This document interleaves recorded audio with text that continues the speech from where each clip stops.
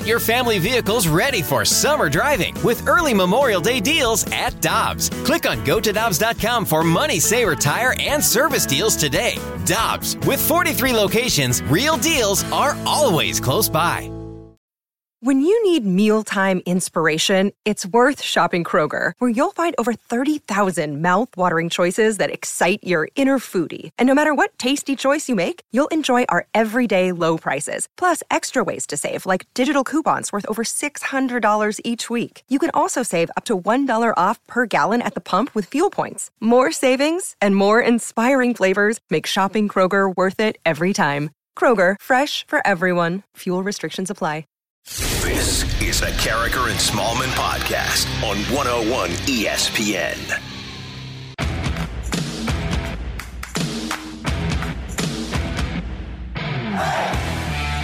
Good morning, everyone. A happy golden morning in St. Louis, and welcome to Carricker and Smallman on 101 ESPN at 7:01. Your time check brought to you by Clarkson Jewelers, an officially licensed Rolex jeweler. Michelle, good morning. Good morning, Randy. Welcome back. It's great to have you back in studio. Hey, and I'm back for the duration now. For the rest of 2021, I am here in this chair every single morning. We got a lot of texts last week being like, is Randy okay? He's been out a lot lately.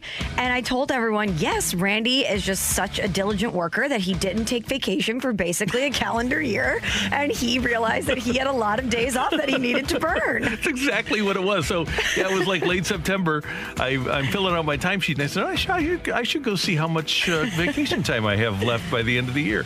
And I get there, and it's like 206 hours, and we can only carry over 80, so I had to use like more than 100 hours of vacation time, and I didn't want to use it in the bad weather. Yeah. So I thought, well, I'll use it in the decent weather. So that's what happened. That's why I was out, but I'm back and glad to be here. If you don't use it, you lose it. And I hope that you got to play some golf while you were on vacation, because we had some great weather days. Yeah, I was very lucky, so I'm very, very happy with it. Nice. I mentioned a golden morning in St. Louis because the Cardinals, with a record 5 Gold Glove winners, announced last night in the National League. The Cardinals that were honored: third baseman Nolan Arenado, second baseman Tommy Edman, first baseman Paul Goldschmidt, left fielder Tyler O'Neill, and center fielder Harrison Bader. What a remarkable number of Cardinals, a record number of Cardinals winning the Gold Glove. And I'm not surprised by any of the 5, but I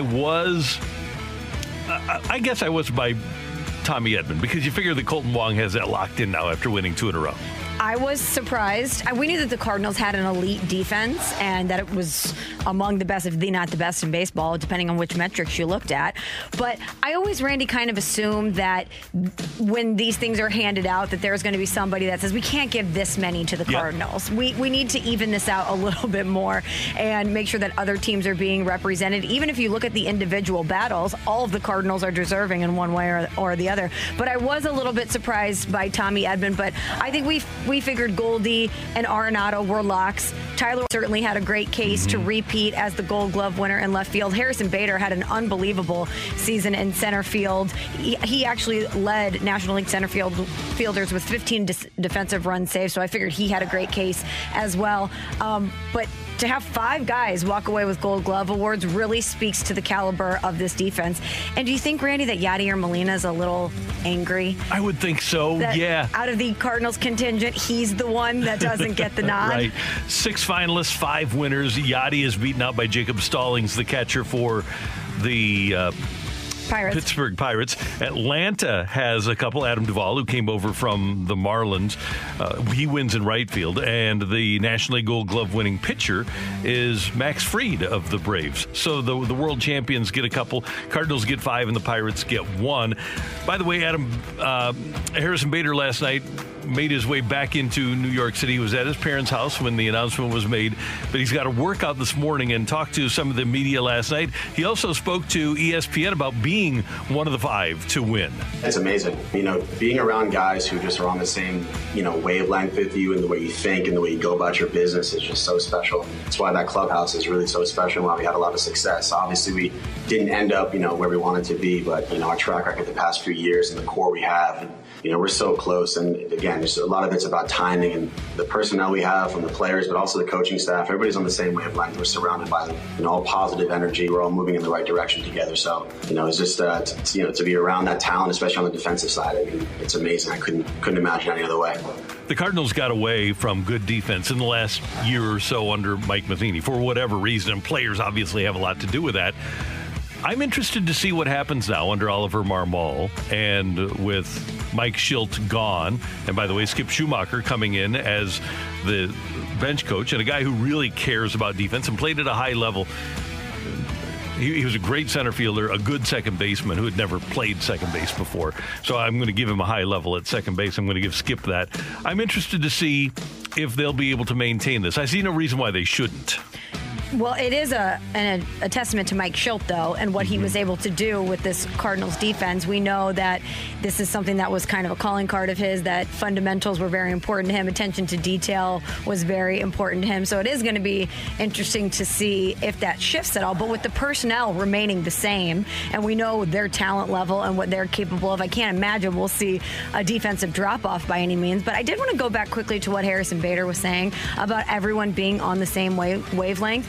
That is very rare and very special for you to have a collection of talent like this where everyone is on the same level and you can trust the guys around you and you can anticipate what they're going to do and not have any sort of fear that there's a weak link and you may have to cover for someone else. And if you're a pitcher, imagine what that feels like to know that you have this quality defense behind you and that if the ball is put into play, you're confident that they're going to be able to handle their business. They work at it, and not every team does. And not, even the Cardinals don't take infield a lot, but clearly they're working at their craft, and not every player is willing to do that defensively in baseball this year. By the way, I didn't mention Brandon Crawford. He was the shortstop in the National League from the Giants.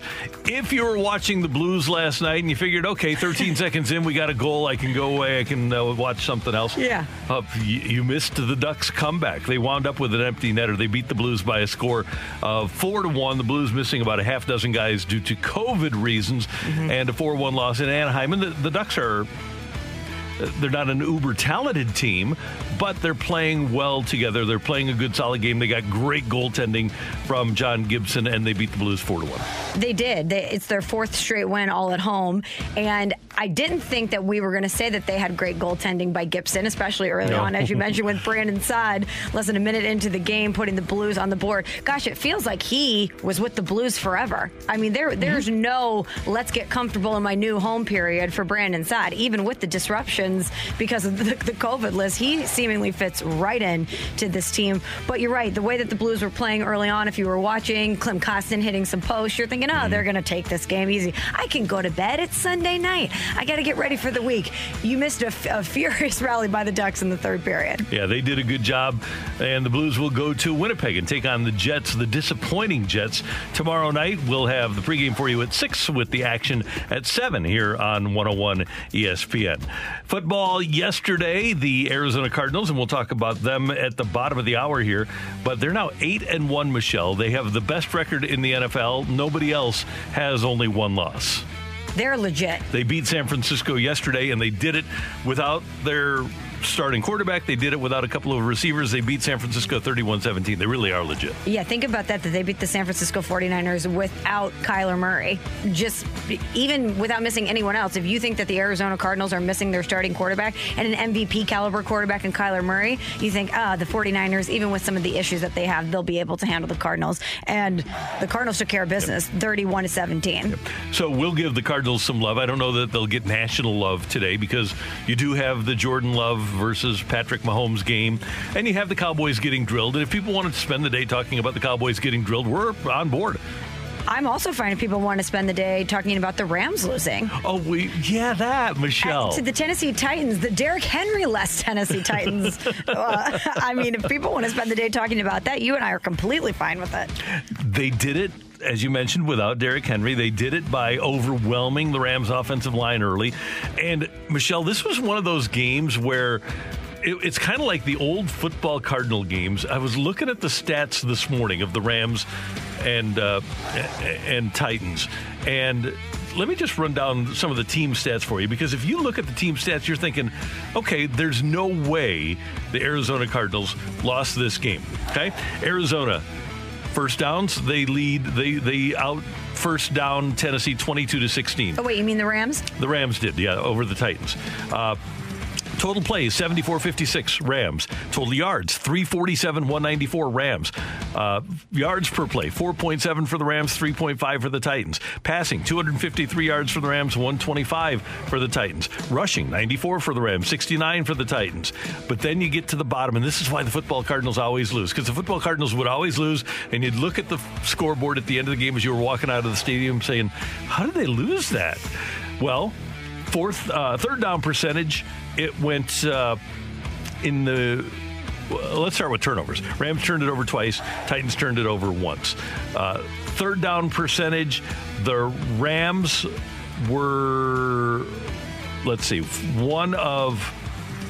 I had the third down percentage. I let it go. But anyway, turnovers, penalties, that's how you lose games. Red zone, here's where we go. Rams were 1 of 3 in the red zone. Titans were 3 of 3. Penalties, 4 for 19 for the Titans, 12 for 115 for the Rams.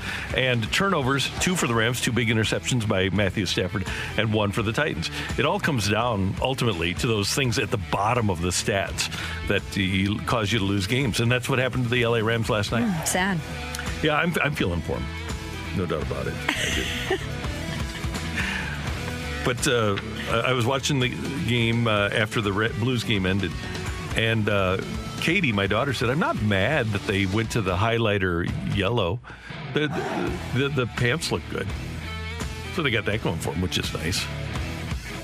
You think the pants look good? Yeah. Yeah, I do. I think those uniforms are terrible.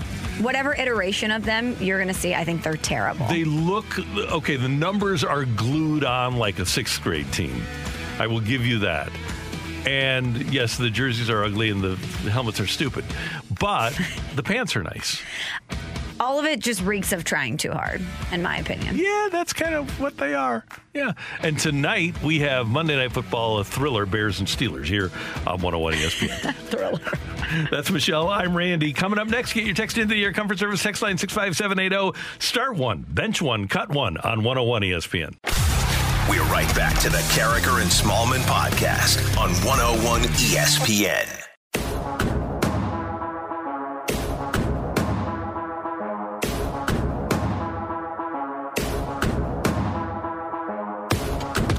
Text into the Air Comfort Service text line 65780. Michelle is here. Emily is here. I'm Randy, and we want you to play with us. Start one, bench one, cut one. All right, Michelle. Start one, bench one, cut one. Gold Glove edition. Okay. Arenado's, Goldies, and Edmonds. Ooh. Well, just this specific crop of Gold Gloves? Yes. Okay, this is not player that we're judging here. No. Okay, well then I'm going to go ahead and start Tommy Edman because you'll never forget your first. Mm-hmm. And then the other two are kind of just a toss-up. They're tied for first, or tied for second, I guess, for me. I think I'll bench Nolan Arenado's just because of the streak. And then I'll have to cut Goldies, even though he was remarkable this season. I hate this one, Randy, because I don't want to cut any of these. I'm doing it the same way. I also think that playing the middle infield and leading second baseman in defensive runs saved is such a big deal. Second base to me is a bigger position than first or third. So I'm also going to start Tommy Edman. I'm also going to bench Arenado for the exact same reason, because of the streak, 9 for 9. You want to keep that going, make it 10 for 10 next year. And then Goldie, spectacular defense. He improved the defense. If you can find one singular guy that has changed the fortunes of the Cardinal defense over the last few years, it is Paul Goldschmidt. But because of the notations of the first two, I'm also going to cut Goldies.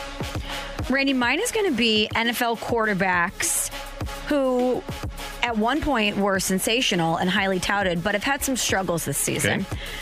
Start one, bench one, cut one. Patrick Mahomes, Josh Allen, Baker Mayfield. Okay.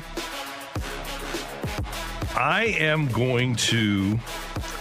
still going to start Patrick Mahomes. He's been to the last 2 Super Bowls. Mm-hmm. Josh Allen, before yesterday, and yes, he only put up 6 against Jacksonville, but Josh Allen was in the conversation, at least, for MVP this year.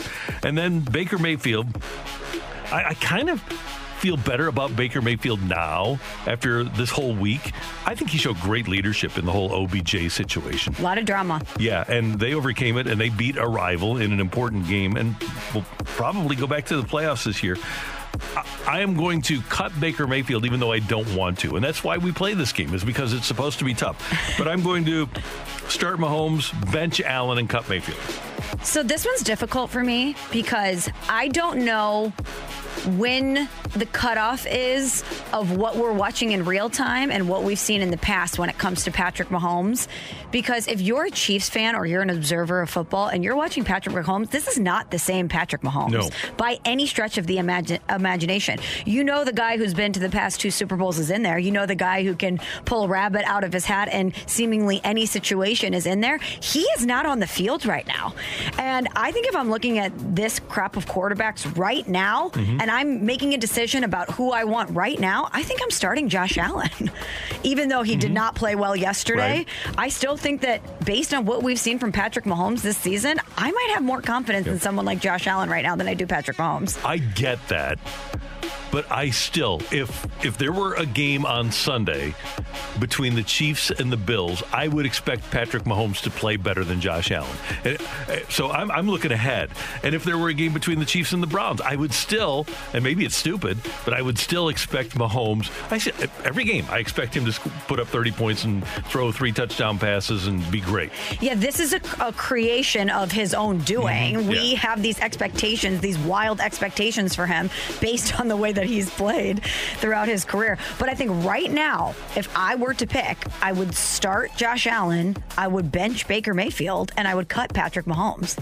And maybe next week, I would be a fool for doing that. Right now, yeah. But I'm looking at him right now, and I have no confidence in him. It's amazing how that happens. All right, Emily, what do we have on the text line? From the 636, we'll keep with the NFL trend here. Start one, bench one, cut one. NFL running backs. Nick Chubb, Jonathan Taylor, Aaron Jones. All right. Michelle, I'm going to start Jonathan Taylor. Nick Chubb had another big day yesterday. By the way, I messed up our fantasy team by taking him off and putting Ezekiel Elliott on. Sorry about that. But I am going to bench Nick Chubb, and as great as Aaron Jones is, I'm going to cut Aaron Jones. I think I'm going to start Chubb, bench Taylor, cut Jones, but I don't want to cut Jones. I don't want to cut Aaron Jones. But. And if you were doing it from an all-around perspective, the guy that could catch the ball out of the backfield, then Aaron Jones starts. But production right now, and this might go to the injuries on the offensive line of the Packers, and the fact that they don't have Aaron Rodgers didn't yesterday. It's recency bias, but the most recent thing is that Chubb was better, and Taylor didn't. He played Thursday night, so recency bias leads us to that conclusion. From the 314, start one, bench one, cut one on what the Cardinals should add this offseason. A starting pitcher, upgraded shortstop, or a capable designated hitter. Okay, I am starting a starting pitcher because you can never have too much pitching. And after this past season with some of the injury things that the Cardinals dealt with, give me the starting pitcher. I know a lot of people out there are saying, that's crazy. Look at this crop of shortstops. It's an unbelievably deep and talented field, and this is an area of opportunity for the Cardinals. You should start shortstop. I'm going to bench the shortstop position, and I'm going to cut the DH. Yeah, Michelle, the way I'm going to look at this is that if the Cardinals don't add another starting pitcher, they're screwed. Okay, that's a good way to phrase it. They got 2 shortstops, and they made it to the playoffs with those 2 shortstops. And you hope that Paul DeJong at some point will consistently be the Paul DeJong you thought he was, but you saw some stuff out of Edmundo Sosa that you really liked. Yeah, right. And then the DH can come from within, whether it's Nolan Gorman or moving Gorman around so that Goldie gets a day off now and then, O'Neill gets a day off now and then. You could use DeJong or, designated swinger. Lars Nootbaar, maybe. Yeah, there you go. Noot. So I am like you. I'm going to start the starting pitcher. I'm going to bench the shortstop, and I am going to cut the DH. And we really have to look at that starting rotation because as much as we love the guys, Wainwright, 40 years old. He's going to be pitching in his year 40. Flaherty was hurt all year. Dakota Hudson was hurt all year. Alex Reyes has never been a major league starter.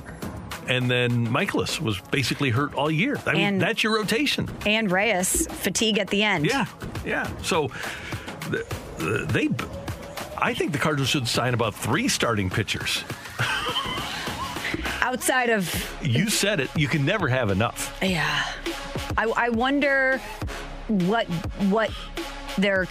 guys they're considering. Like, are you considering Lester or Happ? I just combined those two and said Lap. Thank you. Smart thing. Yeah, I just gave them a Bennifer name for no reason at all, other than the fact that they were both acquired at the same time. Yep. But I wonder if what you saw out of those guys is enough for the Cardinals to be considering them, or if they're looking of going out there and making a big splash and bringing in a big name. That's just not in their DNA. I don't think so either.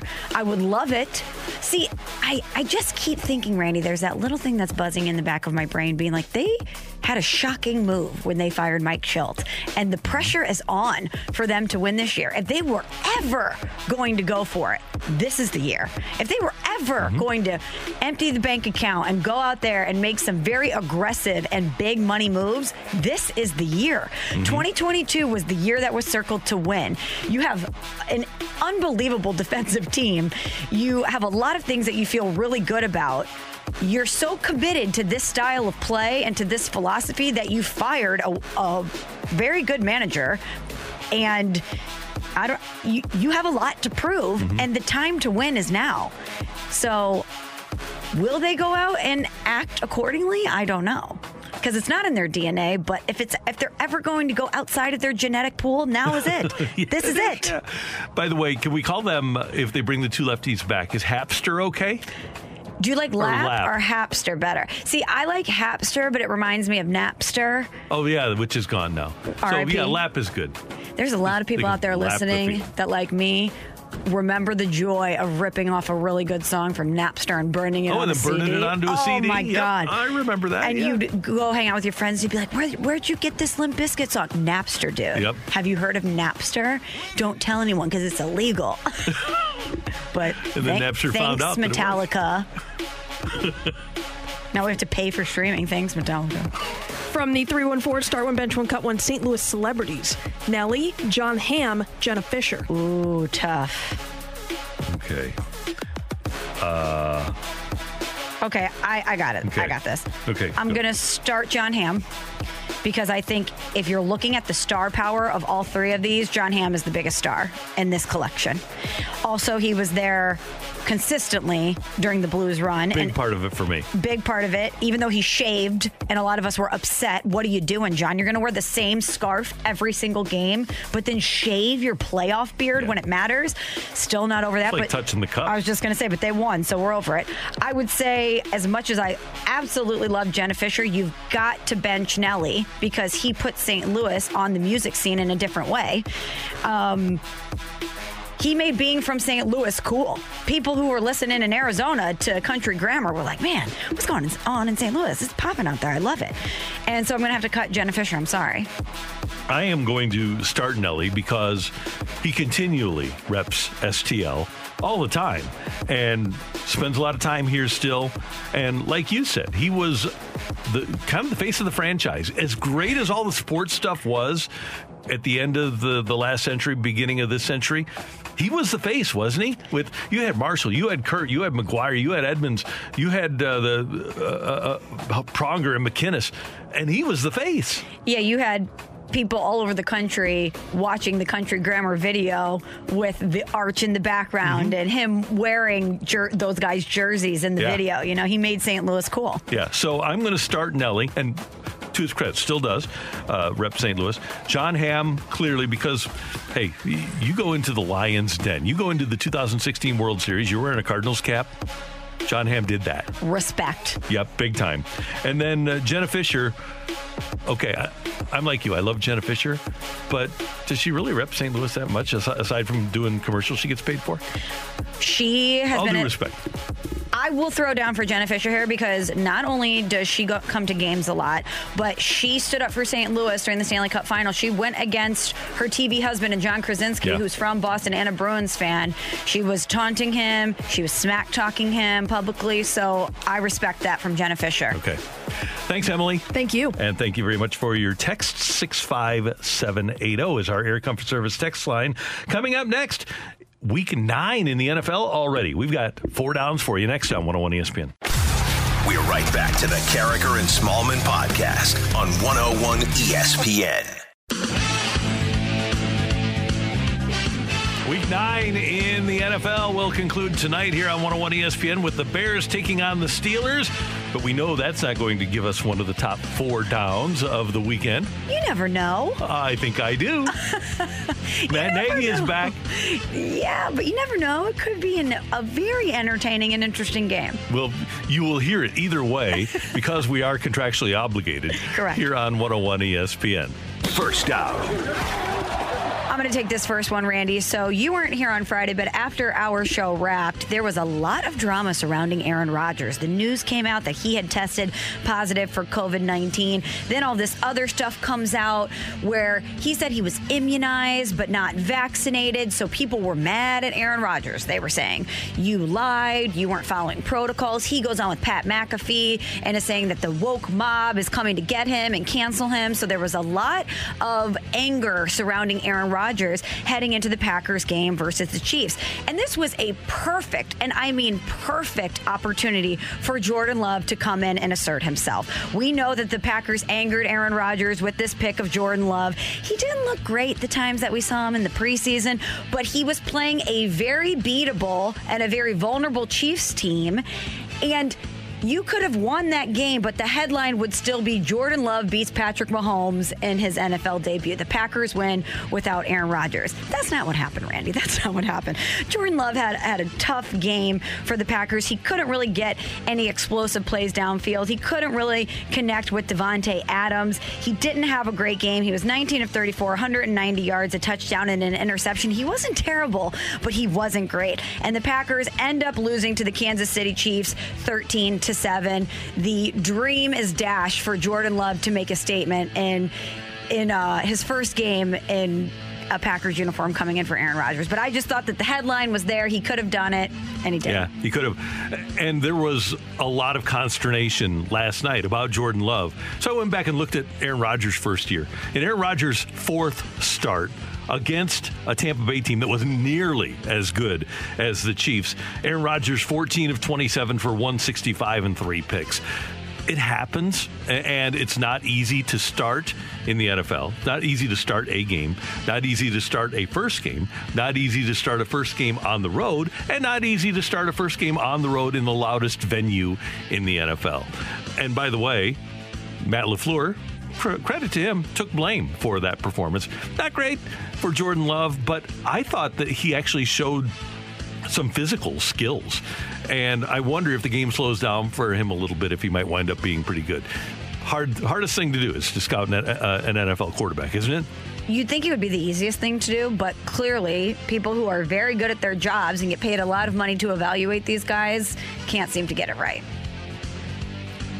Second down. Michelle, one guy they didn't get it right on, the 32nd pick back in 2018, Lamar Jackson. Yesterday, near halftime against the Vikings, Lamar had led his club to 3 points. And with 23 seconds left in the first half, he was 7 of 16 for 60 yards, no touchdowns and an interception. His team was down 17-3. By the time overtime was complete, Lamar had gone 27 of 41, passed for 266 and 3 touchdowns. He also had 120 rushing yards, and the Ravens won the game, 34-31 over Minnesota. Jackson is the first quarterback in NFL history to have multiple career games with at least 3 touchdown passes and 100 rushing yards. He also did that in Week 16 of 2019. He recorded his 10th career game with at least 100 rushing yards. That ties Michael Vick for the most games by a quarterback in NFL history with 100 rushing yards. One more? Yes. Well, Jackson is the first player in NFL history with 2,000 passing yards and 600 rushing yards through 8 games of a season. He's on pace for 4,694 passing yards, essentially 5,000 passing yards, and 1,275 rushing yards. The most rushing yards in a season with 4,500 passing yards is 444 by Deshaun Watson last year. One more Lamar note, 36-9 as a starting quarterback. And he turns 25 in January. He has the most quarterback wins before the age of 25 of anybody ever. MVP? Yes, right now he is the MVP. And to think that some people wanted him to be a wide receiver. Yeah, true. Yeah, better wide receiver. Yeah, nice call, Bill Polian. Tough to scout quarterbacks. Really is, but he is electric. Lamar Jackson is something. He really is. Really he's a special talent. Third down. Well, let's, Randy, go to the Buffalo Bills-Jacksonville Jaguars game, a.k.a. the Josh Allen game. 2018 NFL Draft, number 7 overall pick, Josh Allen, 6'5", quarterback, Buffalo Bills. Let's go to the 2019 NFL Draft. Number 7 overall pick, Josh Allen, 6'5", defensive end, goes to the Jacksonville Jaguars. And this was a battle of Josh Allen's. And let me tell you, one Josh Allen got the best of the other Josh Allen in this game. Let's go to the second quarter. Some pressure on quarterback Josh Allen, and defensive end Josh Allen wins this battle. Allen hit from behind, and there it is, a sack for Josh Allen against Josh Allen. First time in NFL history that a player with the same name as the opposing quarterback has recorded a sack. But Josh Allen wasn't done. Josh Allen, the quarterback, has some pressure later in the game. He throws wildly. Guess who's there? Bills trying to pick it up. They can't. Allen throws, intercepted. It's Josh Allen intercepting Josh Allen. First career interception for Josh Allen. Josh Allen wasn't done either, Randy. When Josh Allen made a mistake in this game, Josh Allen was there to capitalize on those mistakes. Fourth quarter, Josh Allen, the quarterback, fumbles. Guess what? I'm sure you can guess by now. Another guy, Josh Allen, was there to clean up the mess. Allen keeps it himself, runs right into DeJuan Smoot. The Jaguars come away with it. All indications were that Josh Allen was down, and now the other Josh Allen has the football. Can you imagine calling that game? That's awesome.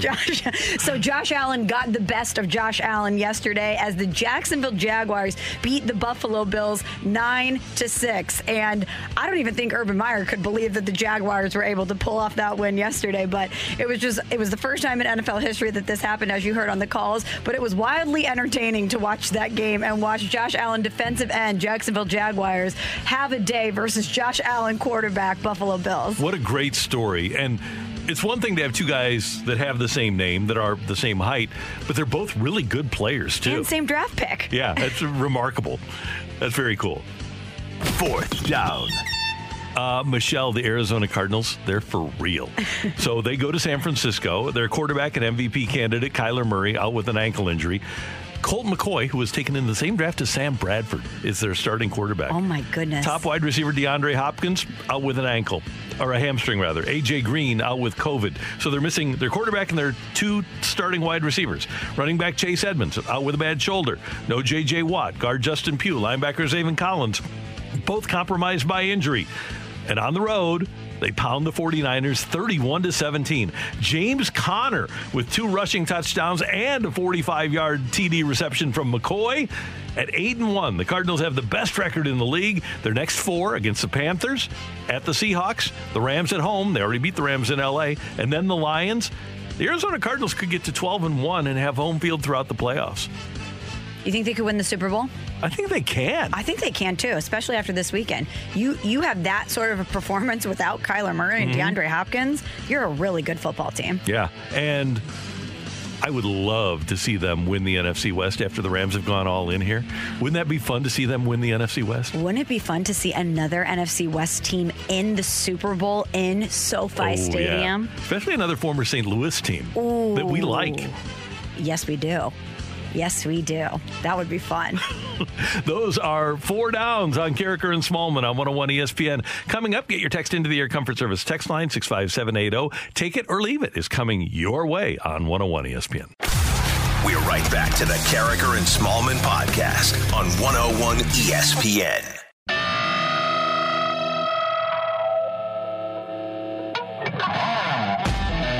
All right, get your text into the Air Comfort Service text line 65780. Take it or leave it on 101 ESPN. Michelle, Randy, and Emily with you. And Michelle, did you see yesterday Jordan Love, first-round quarterback, making his first start in the NFL, and his mom and his girlfriend are in the upper seat of the upper deck of the end zone at Arrowhead Stadium. Very last row. Take it or leave it. First-round quarterback should have gone to StubHub and gotten mom and girlfriend better seats. I'll go ahead and take that. Yeah. I would also think that the Chiefs would have hooked them up with some better seats. A little bit better than that, yeah. But yeah, if I'm Jordan Love, I would at least kick him some binoculars or something so they could get a better view of my debut. If he's looking in the stands for them, he's not finding them. Wait, where are they? All the way up there? Do you think they didn't realize exactly where the seats were until game time? You can't imagine that you're in the very top row until you get up there. But shout out to the television crew for being able to find them. Yeah, they got good cameras. Yeah, they did. No, that was embarrassing. They should have been in a better position than I would say so. Yeah, for sure. Randy, we know that, as you mentioned off the top of the show, it's a golden morning here in St. Louis. Cardinals having a record-breaking 5 Gold Glove winners last night. Take it or leave it. In 2022, it's a sweep for the Cardinals outfielders when it comes to Gold Glove awards. I'm going to take that. Yes, Dylan Carlson needs to step up. And by the way, mildly surprised that Mookie Betts, I know he missed some time, but Mookie Betts not winning a Gold Glove, that's kind of an upset. I had my money on him. And so Adam Duvall does get it. But yeah, I'm going to say that Dylan Carlson, who's a really good defensive outfielder, he winds up getting a Gold Glove. And now the die has been set for O'Neill and Bader to win every year. All right, Emily, what do you got for us? From the 5-7-3, take it or leave it, the Cardinals will break their own 2021 Gold Glove record by winning at least 6 in 2022. We'll go ahead and take that because we just said Dylan Carlson's going to win. Yeah, we know that Arenado's going to win. I feel really good about Edman, but I think if Wonger plays a full season, it'll be a battle. But because Edman won this year. Also try this on for size, Yadier Molina's final season. True, yep. And the other thing about the Cardinal infielders is that they do have Goldie at first. Goldie makes them all better. Anthony Rizzo, if he stays out of the league, being out of the league is a big advantage for Goldie and the rest of the Cardinal infield to win Gold Gloves. From the 7-1-9, take it or leave it, Yadier Molina is underrated across the country, but overrated in St. Louis. I'm going to leave that.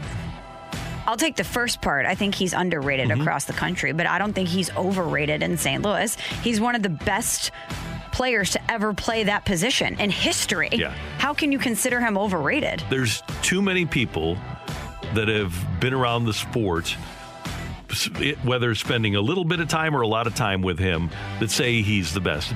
It's one thing for Tony La Russa or Adam Wainwright. It's another thing altogether for John Smoltz, who spent 2 months with him, or Johnny Bench, who watches him from afar, to say he's the best catcher. Leland, to say that Leland had Pudge Rodriguez. For those guys to say, yeah, he's the best ever, pretty telling, I think.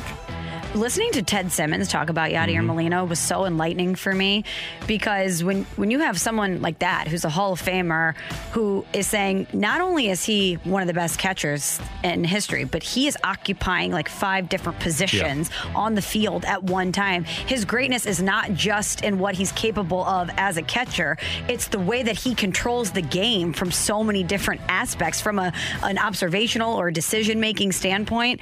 He's one of the best to ever do it in baseball, so I don't think you can consider him overrated, but I do think that he does not get enough love nationally. And part of that is that teams just quit trying to run against the Cardinals. About 3 or 4 years into his career, they just said, nah, we aren't even going to bother anymore. And I believe in his career, the stolen base attempts against the Cardinals have like 600 fewer than the next fewest team. Wow. From the 314, take it or leave it, you'd like to see the Cardinals make a run at Marcus Stroman. I'm going to, first of all, I believe he wants to stay with the Mets, and I believe they provided him a qualifying offer, if I'm not mistaken. But yeah, they need starting pitching. If that's the guy, then yeah, I would absolutely take him. I would take it too. I hope that they're very active in the starting pitching market. I hope that I'm sure they are doing their due diligence, looking at every possible option out there. But yeah, I would definitely be intrigued by that. The Mets, by the way, extended qualifying offers to Noah Syndergaard and Michael Conforto. But not Stroman. Yeah, so then, I would absolutely take that shot. From the 314, take it or leave it, the time change is worse than a 9:30 West Coast start. Leave it. You gained an hour. Why are you complaining? But it gets dark so early. That's going to happen. It was already getting dark early, Michelle. At least if it's a late West Coast start, that's one night that you have to stay up late and be groggy and miserable the next day. We're talking months, Randy, that is affected by the time change. Well, your days are getting shorter anyway, though. There's nothing you can do about it. But it stinks. I know it stinks, but the time change isn't... to me, this is my personal opinion, the time change isn't as big an issue as the fact that you just have shorter days of less sunshine. But either way, we're still dealing with a bigger body of work here as opposed to one West Coast game. That's true. But at the end of the day, what happens is winter arrives. So stupid. Winter's stupid. There you go. Hashtag winter's stupid. It is stupid. From the 314, take it or leave it, Deion Sanders should consider the USC job. Yeah, I'll take that. Man, he's having an unbelievable time at Jackson State. I think they're 8-1. And if you want a celebrity, if you want someone that is going to command a room when he walks in and put butts in seats, and I can't imagine that he would not get into some rooms from a recruiting standpoint that other coaches wouldn't, because parents want to have prime time in their living room or whatever it is now, Zoom, who knows the way that they're recruiting these days. But if I'm USC, one of the criteria that I have is I'm looking for someone that I think can win first and foremost, but I also want star power. USC is a program in Hollywood that needs star power. Right. Think about when Pete Carroll was at USC. Yes, they were an unbelievable team, but there were all sorts of athletes and celebrities on the sideline. Yeah. It was the place to be, and USC needs to get back to that. Jackson State 8-1, and in the SWAC, they have the best overall record and 6-0 in the conference. There are two teams that are 6-0 in the Southwestern Athletic Conference, and he's got one of them. If Deion goes to USC, you can almost take it to the bank. There's going to be some sort of Hard Knocks type show about them. I mean, I think he has a Barstool show about him now in his coaching life, but there's going to be all sorts of coverage about him. That would be a great hire. All right, we'll get to one more real quick from the 314. Take it or leave it. The Cardinals go after Justin Verlander. I'll leave that. I'll leave it too. And it's not because of the quality of his pitching, but it's because he's another of what they have. Age and money. And injured. Yeah, and injured. Coming Good off point. of Tommy John. Now, Tommy John usually works, but Brad Thompson's going to join us at 9:15. Didn't work for him. It doesn't work for everybody, and I don't know that I do know that the Cardinals are not going to give a bunch of guaranteed money to a guy that they don't know that's coming off of Tommy John. Would they sign him to a lesser contract? Yes. But somebody yesterday, I think it was on MLB.com, predicted that the Giants would sign both Scherzer and Verlander. I saw that they had predicted that Scherzer would go there. I didn't see Scherzer and Verlander. Yeah. Wow. Yeah, they got a lot of money coming off the books with Buster's retirement, so they could pull it off. Be interesting. Thank you, Emily. Thank you. And thanks for your text to the Air Comfort Service text line 65780. Coming up next, the Cardinals have 5 Gold Glove winners. Which of those 5 should win the Platinum Glove? That's coming your way on 101 ESPN. We're right back to the Carragher and Smallman podcast on 101 ESPN.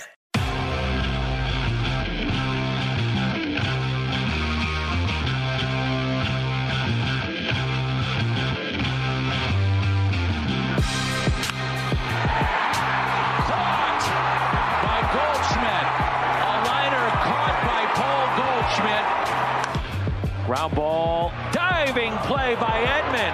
Oh, what a play. And a diving stop from his knees. Oh, he's done it again. He has done it again. Shallow center, coming on Bader. Oh, he got it. What a catch. Harrison Bader. Oh, my goodness. Hanging breaking ball lifted to left, racing in. O'Neal's got it! What a catch, Tyler O'Neill! Danny Mac had the great calls on Bally over the course of the summer as the Cardinals collected a record 5 gold gloves. 5 gold glove winners from one team. Never happened in baseball before. It's 8:04. Your time check brought to you by Clarkson Jewelers, an officially licensed Rolex jeweler. And Michelle, beyond the fact that the Cardinals had the 5 gold glovers, their team defense was remarkable. They led the major leagues in defensive runs saved with 86. That's 8 more than the next closest team. 9-time award winner Yadi announced as a finalist on October 28th. He finished in the top 3 in NL catchers. So the Cardinals not only had the 5 winners, but they had another Gold Glove finalist. And right now, people can go to Rawlings.com and vote on the Platinum Glove Award winner. And each league has a Platinum Glove winner. And that's the best defensive player. And Emily knows this better than I. Is there just one Platinum Glove Award winner in all of baseball, or does each league have one? I think there's 2, yeah. Okay, so you have one in the American, one in the National. And if you're going to pick your Platinum winner from among this group of 5 Cardinal winners, who are you going with? You could make an argument for any of these guys. You could. But I think if I'm picking one guy who I think defensively rises to the top, you got to go with Nolan Arenado, who's won the Platinum Glove several times before. But what he does, and you heard Danny Mac say he's done it again, what he does game in and game out is he makes the outrageous plays look easy. He's so good at what he does. He's honed his craft to such a degree that you see the outrageous plays, the over-the-shoulder plays, the diving plays, but some of the plays that have a very high degree of difficulty, he makes look so easy. So if I had to cast my vote for one of these guys, even though, like I said, you could make the argument for any of them, I'm going Arenado. I am going to go a little bit different. I believe that Arenado has a challenger in baseball. I think Manny Machado. You could make an argument that Manny Machado, on some days, is close to Arenado. I don't think, Michelle, that there's a center fielder that's close to Harrison Bader. I think he's far and away the best defensive center fielder, which is the most important outfield position. He led all NL outfielders with 15 defensive runs saved, 14 outs above average. His 11 4- and 5-star catches, defined as catches with probabilities of less than 50% of being made. He had 11 of those. That was 4th among all Major League outfielders. And remember, he missed a month with the rib injury. He's the first Cardinal center fielder, obviously, to win a Gold Glove since Jim Edmonds in 2005. I think if I were going to go with a Platinum Glove nominee, if I were going to vote for a guy when I go to Rawlings.com, I think I'm going to vote for Harrison Bader. And this is with the knowledge, it's not even the opinion, the knowledge that Arenado is the best. I just made the point that whether it's him or Olsen in the American League, there are guys that I think are close to Arenado. I don't think there's anybody close to Harrison Bader. Arenado has done this for so many years that he is the standard. Harrison Bader is on his way to being that. He could be that. When you're looking at his career, he could be what Nolan Arenado is from a defensive standpoint. He could be the standard. He's that good. Yeah, he's remarkable.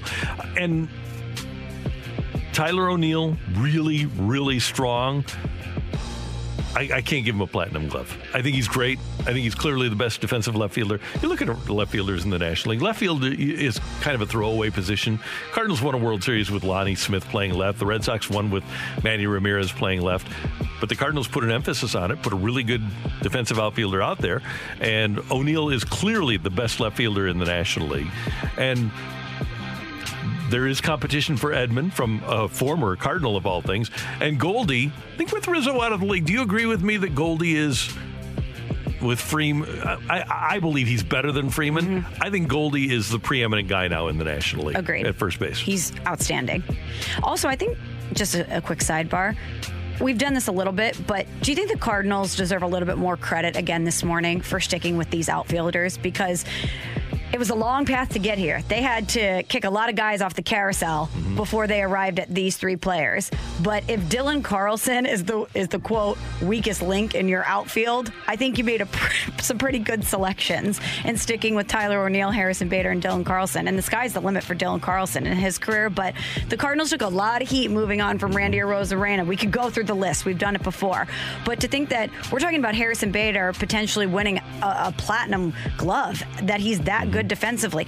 Tyler O'Neill, you look at Tyler O'Neill, you know you're going to get the power, the Canadian bacon bombs. You know you're going to get that from him. I'm still amazed that he's that good defensively and the speed that he possesses. He's an unbelievable talent. And like we mentioned, Dylan Carlson has that as well. So just a quick aside, a shout out to the Cardinals front office for seemingly making the right decisions with their outfielders. We had a segment after game 81. What do you want to see in the second half of the season? And the Cardinals weren't great at that point, but what I wanted to see was, could O'Neill and Bader stay healthy, and what was Dylan Carlson? And I'm glad that they showed us not only that they could stay healthy, but they could thrive in a scenario like this. We should note, by the way, that Randy Arozarena finished second in the American League left fielder voting. And Andrew Benintendi, who won in the American League in left field, lives here. So there's St. Louis all over these Gold Gloves. Something in the water, maybe. Yeah, I think so. Great defense.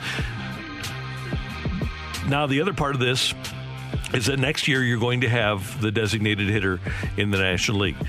These guys, O'Neill has shown himself. I trust him offensively. I think that Harrison Bader can be a really good offensive player. He just needs to do what he did in the second half. Understand what he is. It's not just that these guys are defensively good.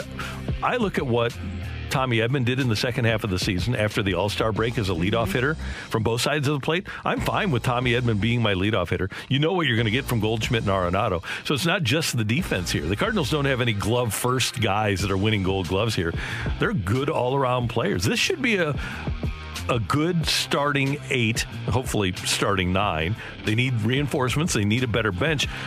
But are there many better, if any, better all-around groups than what the Cardinals have? No, which is why when you look at the season in totality, it's a bit of a head-scratcher because this is a really good group. And I know some of these guys had to find their stride, especially the outfielders, some of these young players.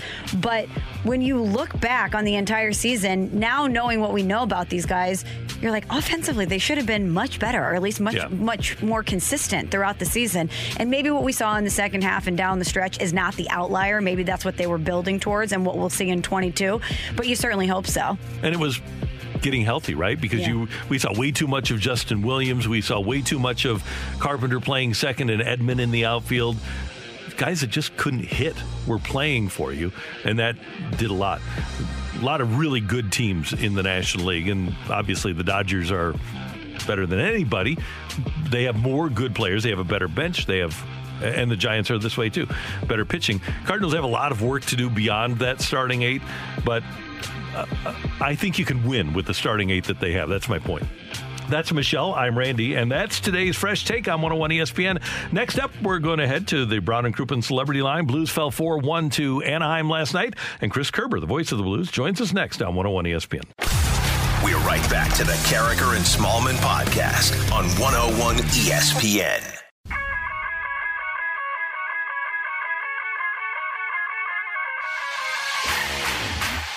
It is time for our weekly visit with the voice of the Blues, Chris Kerber, on Carricker and Smallman on 101 ESPN. Last night, the Blues started their game in first place in the Central Division. They fell 4-1 to Anaheim, and they wake up this morning in second place.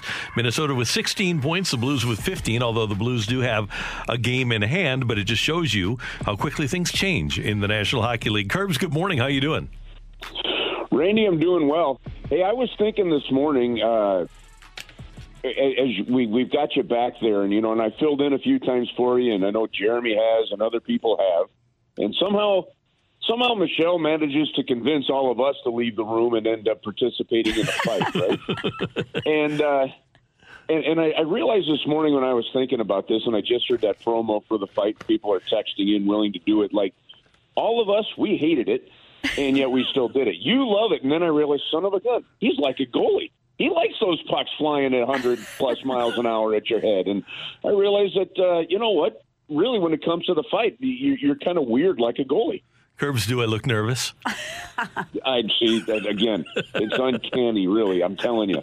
It's. We need new T-shirts. It's no longer about Binnington. It's Randy in the fight. You're so right, Curbs. And he's got his little routine that he does every day, just like a goalie. I could absolutely see that. And by the way, thanks for being the sacrificial lamb anytime you fill in to do the fight. Because trivia, it's just not my thing. I try to explain to people, this segment was built around Randy. It was not built around me. Oh, yeah. People go, hey, we got a sports trivia night. You want to come? I'm like, well, listen, I'll bring the guacamole. That's about all I'm good for you. Curbs, what a great start last night. Brandon Saad gets the goal. The Blues have a couple of opportunities. Costin hits a couple of posts.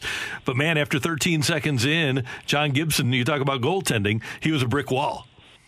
Yeah, he was really good. And, I think sometimes, and I would encourage fans to do this, when you're watching a game, even if it's a game like that and you end up frustrated by the end of the game, make sure you listen to the post-game show with Craig Berube, and whether it be on social media the Blues put out or, when Alex plays it during our air. But, like he was so direct, and you didn't sense the frustration in Craig Berube last night like sometimes you will after other losses. And I think there are different degrees of losses. And you consider that game last night, and that you mentioned it, Clint Costin hit the post a couple of times. There were some other good opportunities to tie that game. And he looked at it and said there were a couple of mistakes made, one on an even strength goal, one on the power play goal given up. But there was just a matter of fact. He said, I just felt that we needed to be sharper, and I think he was right. And sometimes, it's a long road trip. They're about to go up to Winnipeg. They fly to Winnipeg today. Like, there's sometimes just a lot going on, and you're just not as sharp as you needed to be, and that one cost them. But at the same time, I said this a lot last night. I'm giving the Anaheim Ducks credit. I haven't seen the Anaheim Ducks play with that kind of structure, and some of that all-around better team play now in a couple of years. And they're an improved hockey team. Curbs, David Perron played his 616th game last night as a St. Louis Blue. He ties Bobby Plager for 10th in franchise history, and it took him several stints with the Blues to get to this point. But I was thinking about this last night as I was watching the pregame and watching Bobby Plager's family congratulate David Perron on getting to this point. It's been pretty cool to watch in real time David Perron grow into the player that he has been, which is somebody that, when we look back on his career, is going to be a pretty important figure in Blues history. It's funny you said that, Michelle. As I was walking in to do the game last night, it kind of hit me the same way on this. And I'm like, you know what? It really is a terrific story. And I think David Perron as a St. Louis Blue is even a better story than you tend to realize. Because, again, you got to remember the unique fact that here's a guy that has signed 3 professional contracts in the National Hockey League, and all 3 have been with the St. Louis Blues, and yet he's played for several different teams. He chose to come back to St. Louis twice, and the Blues wanted him back twice, I think, which is fair to note as well. And so while it's not 616 games consecutively, it's been over what is now that third stretch, and it really feels right, doesn't it? Because he wanted to be here a couple of times. The Blues wanted him. They didn't want to lose him to Vegas in the expansion draft, and yet he still went there and was part of something really special that first year. And I know such an important, memorable experience in his career that's made him a better person and a better player.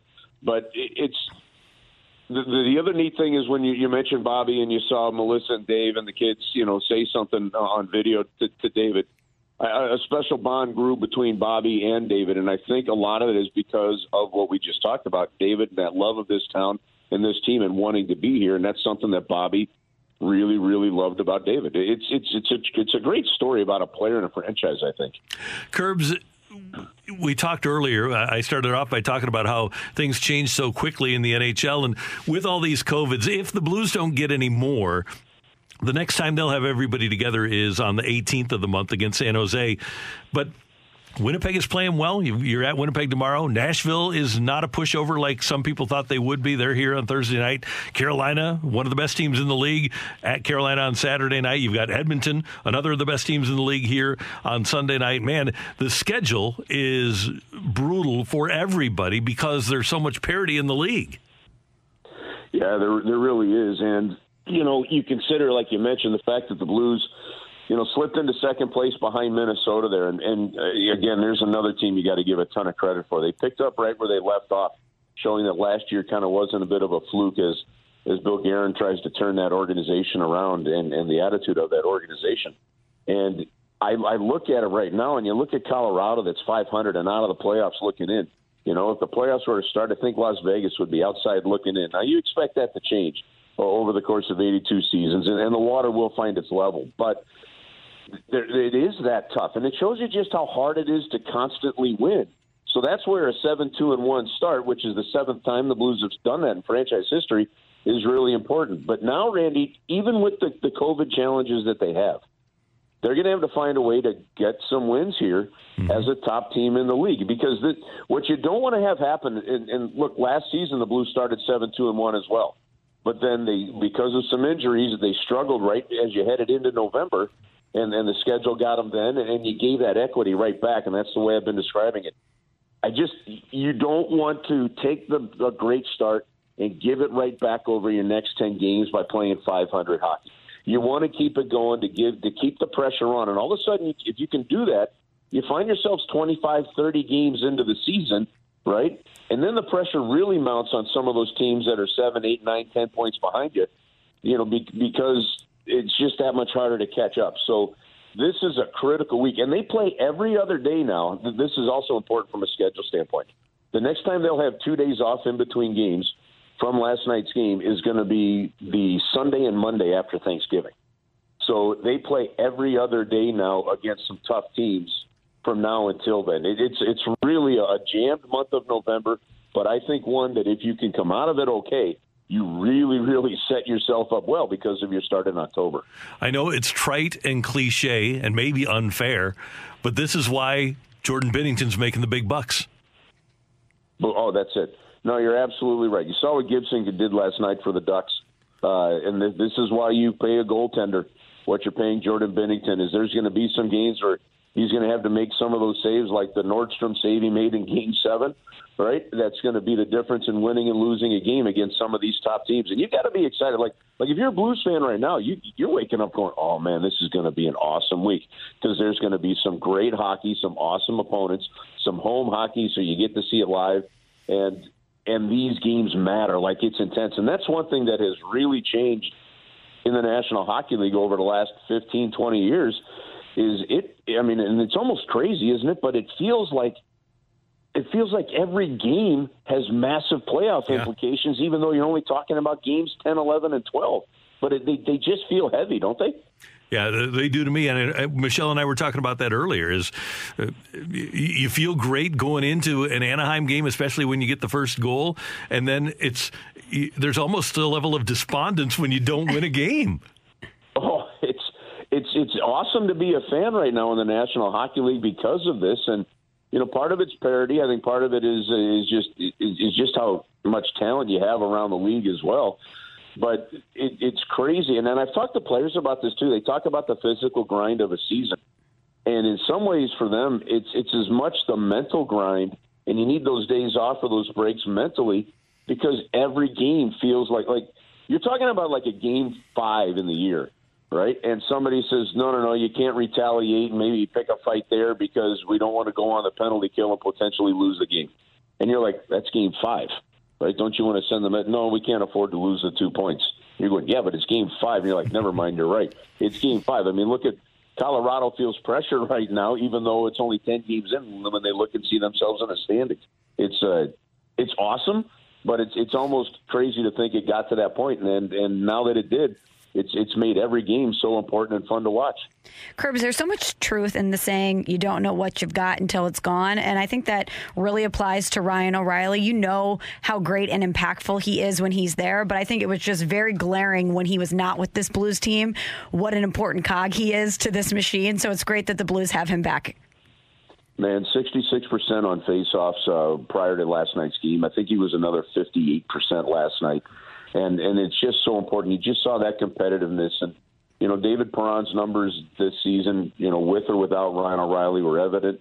And the team's play all around because it shifted everybody. Just to have him back in the lineup, even with Braden Shen out, still calmed things down a bit. And now you see the importance of that depth that the Blues have because the difference with him and Braden Shen as your top 2 centermen changes this entire lineup and the complexity of a game and how it looks. So great to have him back. Great to see that competitive fire. I've got to think, at times he was getting pretty exhausted having, just come straight off that COVID list, practice for a day, and then played in the game. So, but such an important figure from a competitive standpoint. And, I mean, if that trade still doesn't go down as one of the top trades or best trades in St. Louis sports history, I don't know.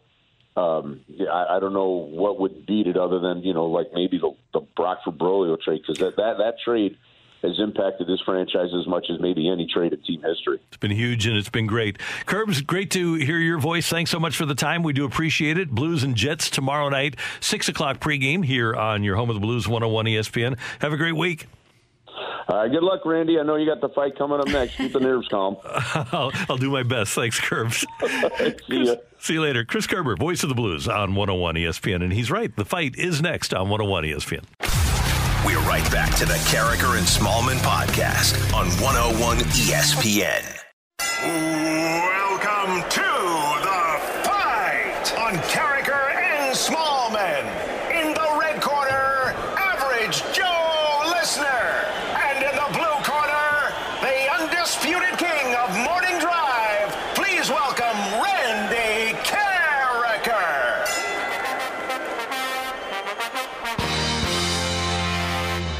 It's time for the fight on Carricker and Smallman here on 101 ESPN. Randy is back. Megamind is back. I don't want to say it was an easy week for some of our challengers because they still had to go up against Danny Mac, Mark Saxon, Chris Kerber, Jeremy Rutherford, people that know a lot about sports. But as we said earlier, this segment was built around Randy Carricker because he's a singular talent when it comes to sports trivia. So Adam is going to be the first person to take on Randy now that he's back from vacation. Good morning, Adam. Morning. Are you ready to take on Randy Carricker in the fight? I am. I'm a bit nervous, but I'm hoping this will be kind of a Jaguars against the Bills situation. So let's go for field goals. Yeah, he's relaxed. He's coming off vacation. Maybe he's a little rusty. Right? You never know. You could be catching him at the right time, Adam. Here's the hope. All right, well, good luck. Question number one for you. On this day in 1984, the Cardinals granted free agency to Bruce Sutter. Which team did he go to? Was it the Brewers, the Braves, or the Cubs? I'm going to say he went to the Braves. Nolan Arenado won his 9th Gold Glove at third base yesterday, marking him the 3rd most all-time at his position. Who has won the most Gold Gloves at third base in MLB history? Is it Brooks Robinson, Mike Schmidt, or Scott Rowland? Scott Rowland. Happy 34th birthday to former Rams quarterback Sam Bradford.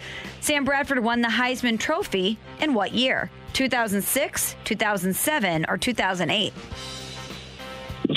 2007. And Paul Goldschmidt is the 4th different Cardinal to win a Gold Glove at first base, joining Albert Pujols, Keith Hernandez, and who? Jack Clark, Mark McGwire, or Bill White? Can you repeat the question? Yes.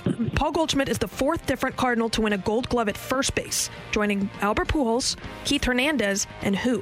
Was it Jack Clark, Mark McGwire, or Bill White? Let's go with Clark. Okay, we're checking our score here. We're waving in Randy. He's chatting. Come on. There he goes. He comes in. All right, Adam, confidence check. How you feeling? 1 to 5, probably a 2. Understandable. But we'll see. Understandable. Hoping for some Formula One questions, but that's all right. Oh, who's your driver? We're a Red Bull team at our house, for sure. But we love Perez. Interesting. I'm a Daniel Ricciardo girl through and through, so my allegiances change based on where Danny's driving. Not a problem. Tough race for him last week, but he's a respectable guy, that's for sure. He is. Are we talking F1? We're talking F1 here. You're home for F1 on 101 ESPN. Yeah, racing in the rain yesterday, huh? Randy, say hello to Adam. Adam, good morning. How you doing? Good morning, sir. Doing well. How are you? I'm doing well. Thanks for listening. Thanks for playing. My pleasure. Do you have an F1 driver or a team? Schumacher. Can I go with Schumacher and the Honda team? I don't know. As long as it's not Skip Schumacher. No, he's not a driver. Or Mick Schumacher, yeah. I thought maybe you'd say Haas, Randy. Some struggles, but American. Haas, they make pickles, right? Yeah. Sure. All right, Randy, a week of vacation. Are you ready to get back in the saddle? I don't know, Michelle. I just don't know. We'll see. All right, question number one. On this day in 1984, the Cardinals granted free agency to Bruce Sutter. Which team did he go to? He signed a 6-year contract with the Atlanta Braves. Nolan Arenado won his 9th Gold Glove at third base yesterday, marking him the 3rd most all-time at his position. Who has won the most Gold Gloves at third base in MLB history? I'm going to go with Brooks Robinson there, Emily. Brooksy Robinson. Happy birthday, Randy, to one of your personal favorites. It's Sam Bradford's 34th birthday. Sammy B won the Heisman Trophy in what year? Sammy B. So he was drafted in 2010. I'm going to say 2008. And then I think Tebow won in 2009. And then I think Sam was drafted in 2010. So I'm going to go with 2008. Paul Goldschmidt is the 4th different Cardinal to win a Gold Glove at first base, joining Albert Pujols, Keith Hernandez, and who? Albert Pujols, Keith Hernandez, 4th different Cardinal to win a Gold Glove. I'm going to go, I think, with Bill White, but let me think here. So after Bill White, you had Cepeda, who wasn't a great defensive first baseman. And then Joe Torre didn't win. He won the MVP, but I don't think he won a Gold Glove playing first base. So I will go with Bill White. Emily, rant. Go crazy, folks! Go crazy! The winner and still champion of the fight, Randy Carricker. Brought to you by Optical Expressions, providing St. Louis with top quality eye care and eyewear since 1997. See if this machine still works. Just win, baby. It does. Weird. Go ahead. I know you got another one. Do I? Might as well fire it. Go ahead. Hold on, Michelle. I've forgotten all of this stuff. Okay, this was some fun. There was no... I'm kind of a big deal. Oh, my gosh. Well, there was no rust in Randy's brain, but apparently some rust in his sound machine over here because he's trying to figure out where all I do is win it, as I can tell. Oh, you want that? Yeah, of course. All I do is win, no matter what. Sorry, right. Adam. Randy got all 4 correct. He beat you 4-1. That's all right. Adam. No worries. We're taunting now? You asked for it, Michelle. I'm throwing the flag. I'm the NFL. I'm throwing the flag. Taunting? Really? Sorry, Adam. Anyway, I think Randy's done. Oh, no, he's not. Okay. Win. Now he's done. I'm going to pull the plug on this, okay? So Bruce Sutter, on this day in 1984, the Cardinals granted him free agency. He went to the Atlanta Braves. He was there from 85 to 86, and then again in 88. Nolan Arenado won his 9th Gold Glove at third base yesterday. That's 3rd most all-time at his position. The player who has won the most Gold Gloves at third base in Major League Baseball history is, in fact, Brooks Robinson. He's got 16. Wow. It's Sam Bradford's 34th birthday. He won the Heisman Trophy in 2008. Tebow won it in 2007 at Florida. Oh, who won it in 2009 then? That I don't know, but Troy either. Smith won it in 2006. Okay. I think it's Mark Ingram. Oh, yeah. And he's still bouncing around. How about that? There you go. And Paul Goldschmidt is the 4th different Cardinal to win a Gold Glove at first base. He joins Albert Pujols with 2, Keith Hernandez with 5, and Bill White, who's won 6. Adam, thanks for listening. Thanks for playing. Have an awesome week. Thanks, you guys. You too. Adam, great to have you with us on 101 ESPN. That is The Fight. Next up, stick around for You're Killing Me, Smalls. We're right back to the Carricker and Smallman podcast on 101 ESPN. All right, here we go with... You're killing me, Smalls. Randy, I wanted to bring something to your attention and to our listeners' attention that Big League Impact is doing. That's very cool. Anytime Adam Wainwright and Big League Impact has something going on, we want to give everyone the heads up on it. So NFTs are the rage right now in the art world. And Big League Impact, it has a great NFT available right now. It was created by Stephen Walden, who's a St. Louis artist, and it is of Adam Wainwright's 2000th strikeout. It commemorates the 2000 strikeouts, and people right now can go to bigleagueimpact.org/Walden NFT, and anyone who donates $100 or more directly to Big League Impact can get an official NFT commemorating this feat, the 2000th career strikeout. All you have to do to be eligible is go to bigleagueimpact.org/Walden NFT, but you have to do it by 11:59 a.m. today. So head on over there, check this out, make a donation, and you could get a very cool piece of Adam Wainwright and an NFT. That is very cool. And Adam, he's cutting edge, isn't he? He's finding every way to help people out and help advance the cause of Big League Impact with an NFT, a non-fungible token. Yes. Is what it is. And it's basically the picture comes to you over the interwebs, right? Yeah, it's digital. Yeah, cool. Very awesome. You're killing me, Smalls. Again, that's bigleagueimpact.org/Walden NFT. Well, another Cardinal in the news this morning, Randy, Matt Carpenter. We know Marp. We know his time in St. Louis is over, but he just put out an incredible love letter to St. Louis and to the Cardinals organization over at the Players Tribune. You should absolutely go check it out. He has tweeted it at MattCarp13. It's a little long, so we're not going to read the entire thing, but I wanted to read the first paragraph of this because Matt Carpenter is a guy who has given every ounce of himself to this organization and to this city. I know that the end wasn't the way that everyone expected it to be or hoped that it would be, fans, himself included, but he was a great Cardinal and a great representative of our community. And Matt Carpenter is a guy that just gets it. A lot of times here in St. Louis, we want the athletes that represent us to just get it. Matt Carpenter gets it. This piece at the Players Tribune opens with this, Randy. There's something about home plate at Busch Stadium. It might just look like another batter's box to you, but it's different, man. It really is. When I was up to bat, I could feel the rhythm of the park, the heartbeat of a baseball city. On a fall night, 45,000 in the stands, I could feel all of St. Louis right there under my cleats, in my chest. There's nothing like it, and I can promise you I never, ever took that feeling for granted. Every time I stepped into that box with the birds on the bat stitched across my chest, I was reminded of what it meant to be a Cardinal. I could close my eyes and see all the greats who put on that jersey before me.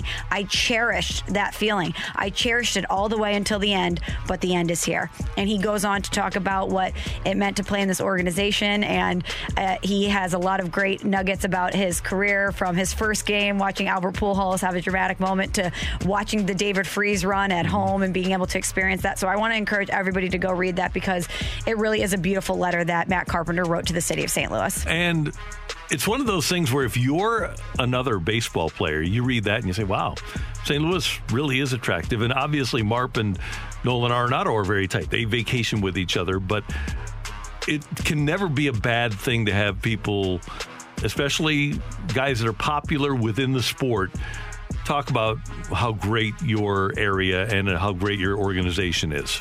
Well, think about Colton Wong. When he left the Cardinals, he's crying in his first at bat, wearing another uniform. He wrote an incredible love letter to St. Louis. And Matt Carpenter goes on to talk about the fans. And you're right. I think it's a little bit of validation for St. Louis, too, because we talk about how different it is here.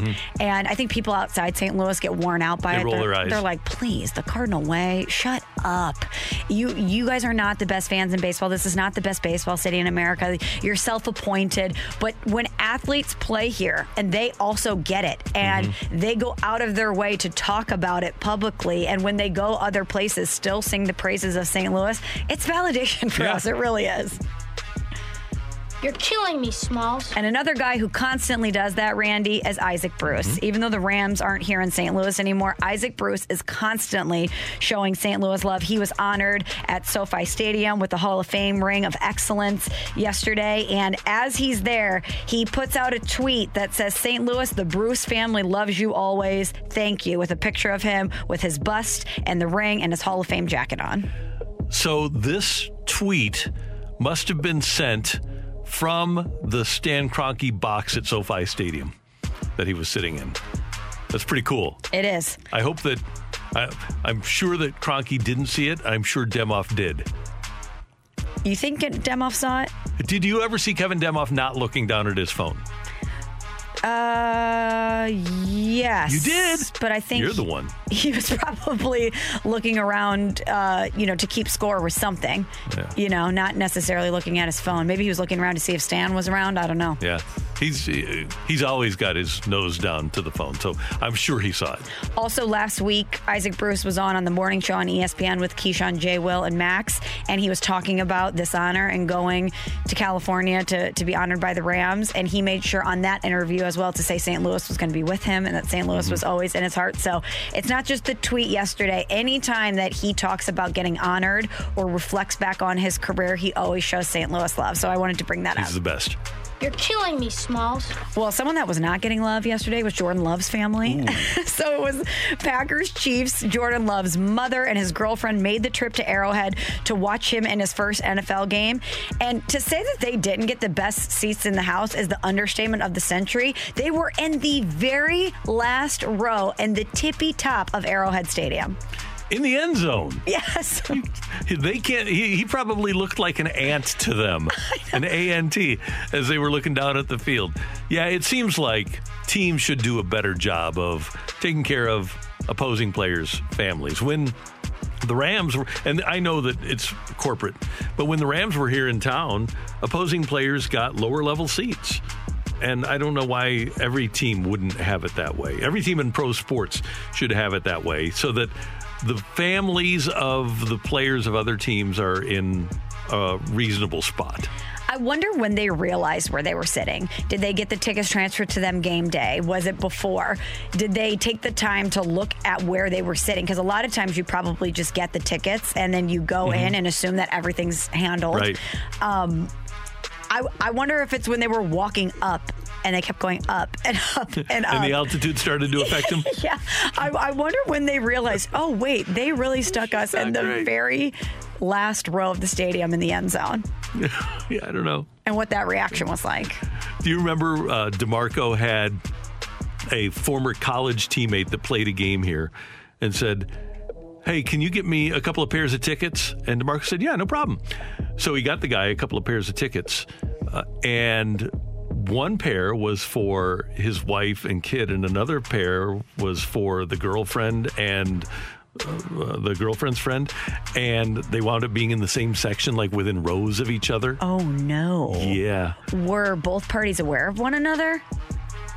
I don't know if they became aware of one another, but that's stressful. The player who was an offensive lineman and DeMarco a defensive lineman, the player spent the game yelling at DeMarco saying, I didn't want them together. I didn't want them together.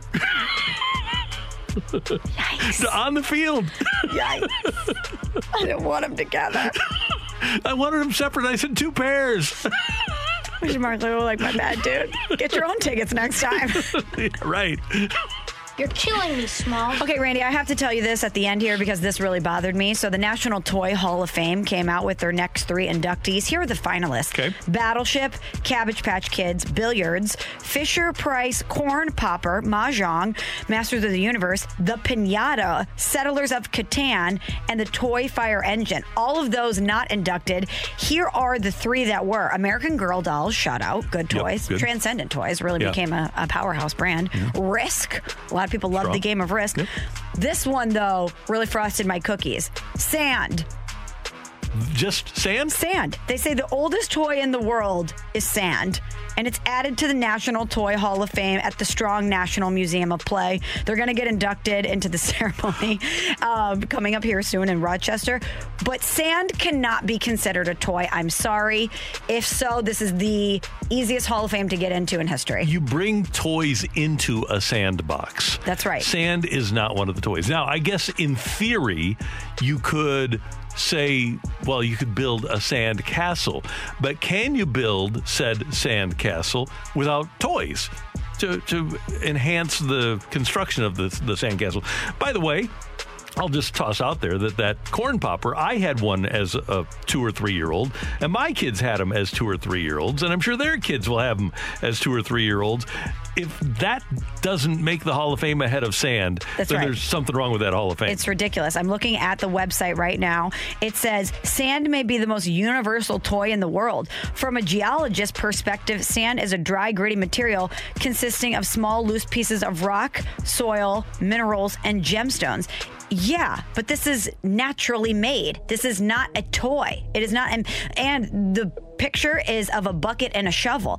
If you want to call the bucket and the shovel the toy, I'm into it. That I could get on board with. But to call sand a toy, this is egregious. I won't stand for it, and I am going to protest sand going into the National Toy Hall of Fame. I'm with you with the official protest. And Michelle, this is akin to calling snow a toy. That's right. And actually, snow is more of a toy because you don't have sandball fights, right? That's right. You have snowball fights. You ride a sled on snow. To me, snow is more deserving of being in the Toy Hall of Fame than sand is. So I'm looking at some of the previous inductees. Slinky, legit. Good. Skateboard, legit. Monopoly, obviously legit. Randy, in 2008, a stick was inducted. A stick. And they wrote the exact same thing. The stick may be the world's oldest toy. Is this just a pity invite that you're getting stick and sand in here? You mean to tell me that you can't come up with a better toy than a stick? Yeah, every toy is better than a stick. In fact, I would go so far as to say, even if you had the Dog Toy Hall of Fame, the stick would be down the road in terms of what you would induct. You would induct the Kong. You would induct the stuffed snake. Yeah, for sure. But even dogs like real toys better than sticks. Yeah, what dog is looking at the toy basket saying, I'm good, let's go outside and get a stick? Exactly. You know, you think Silly Putty's looking at the list of inductees and like, this is BS. I refuse to attend the ceremony. You're going to invite sand to the mix? This is outrageous. I don't blame him. I don't blame him either, but I just want the National Toy Hall of Fame to know that I'm watching you. I see what you're doing here, and I don't appreciate it. Sand. You're making a mockery of the entire thing. Right. Yeah, sand and sticks.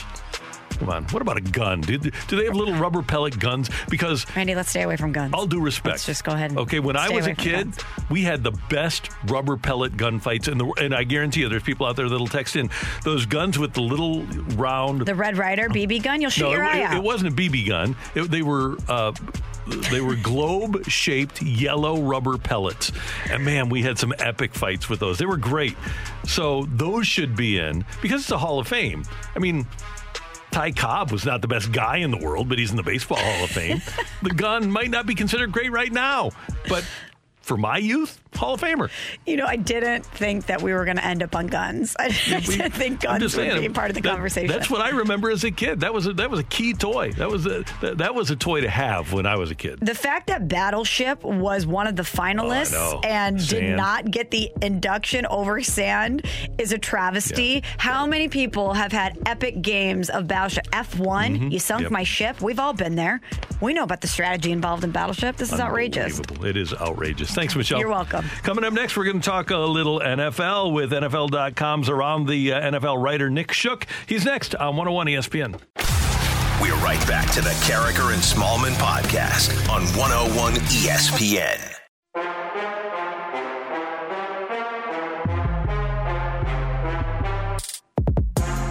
Michelle Smallman, Randy Carricker, 101 ESPN in St. Louis. And we go now to the Brown and Crouppen Celebrity Line.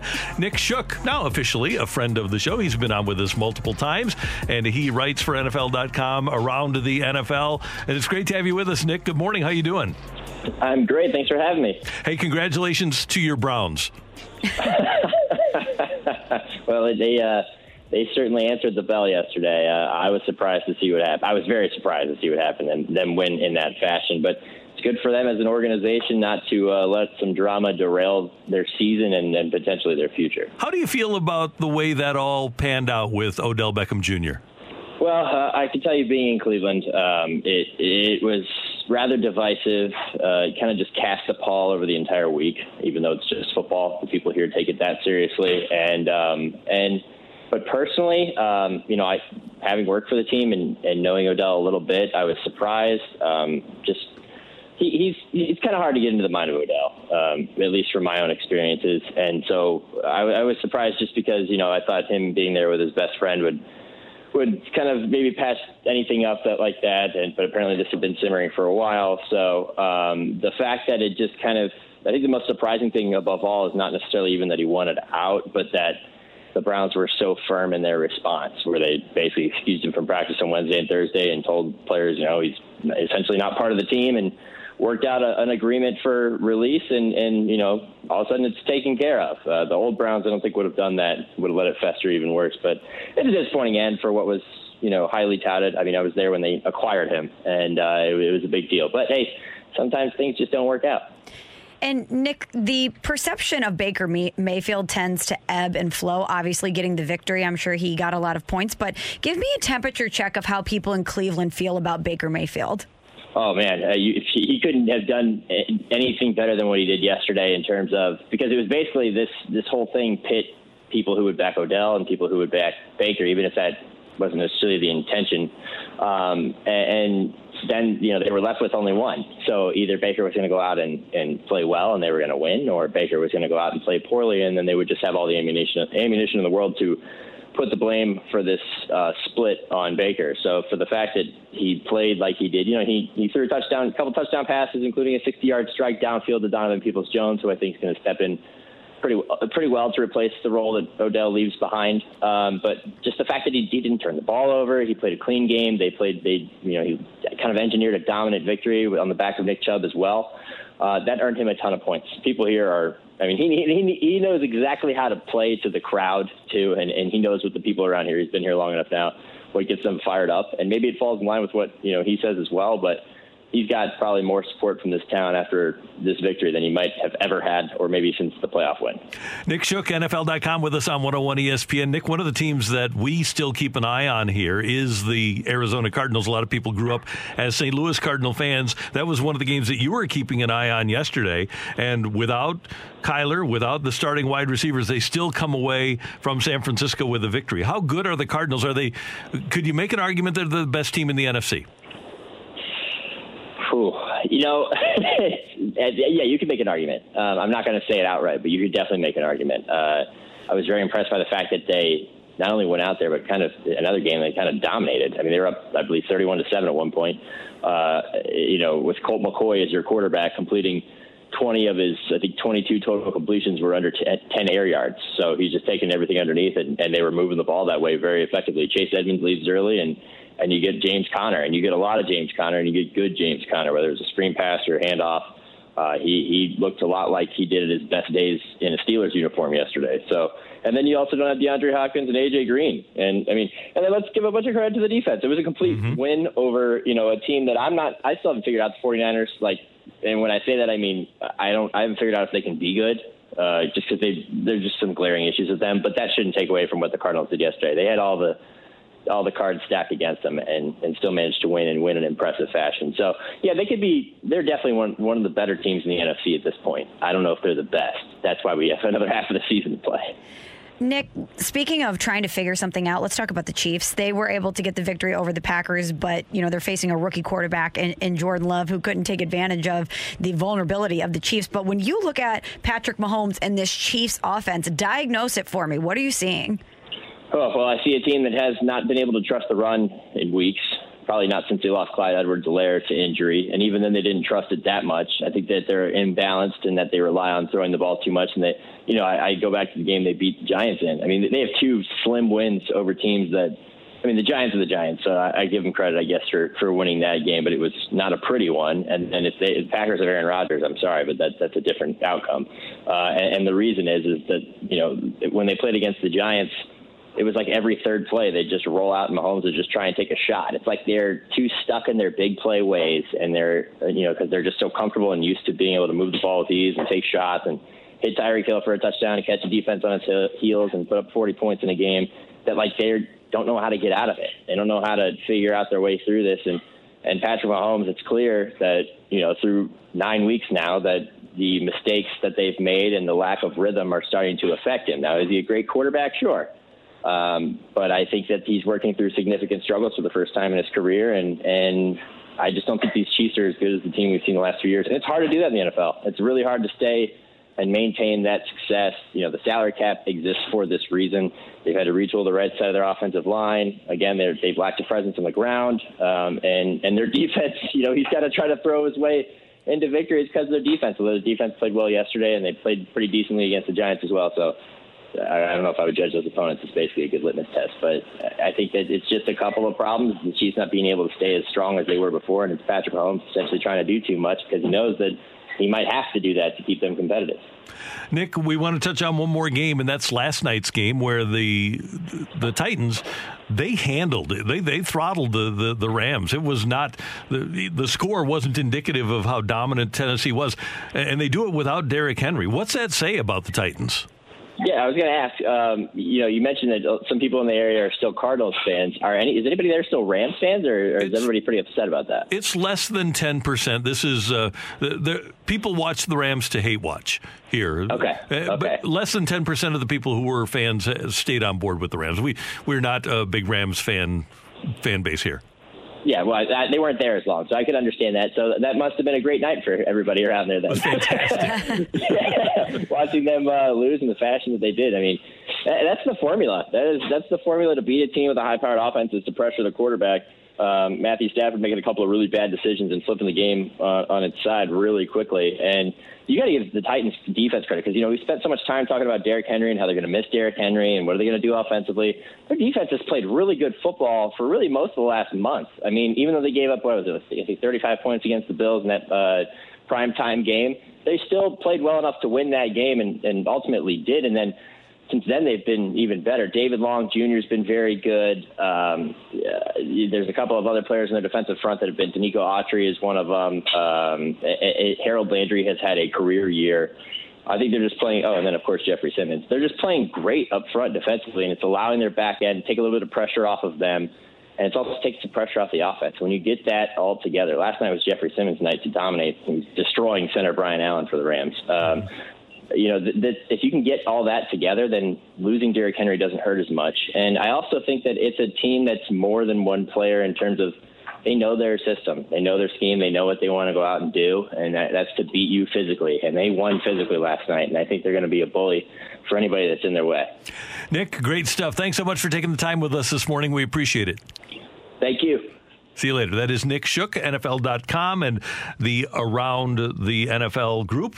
And he does a great job, and we love having him on the show. Coming up next on 101 ESPN, Skip Schumacher is going to be the Cardinals' new bench coach. Nobody knows him better than Brad Thompson, co-host of The Fast Lane, and BT will join us on Carricker and Smallman next on 101 ESPN.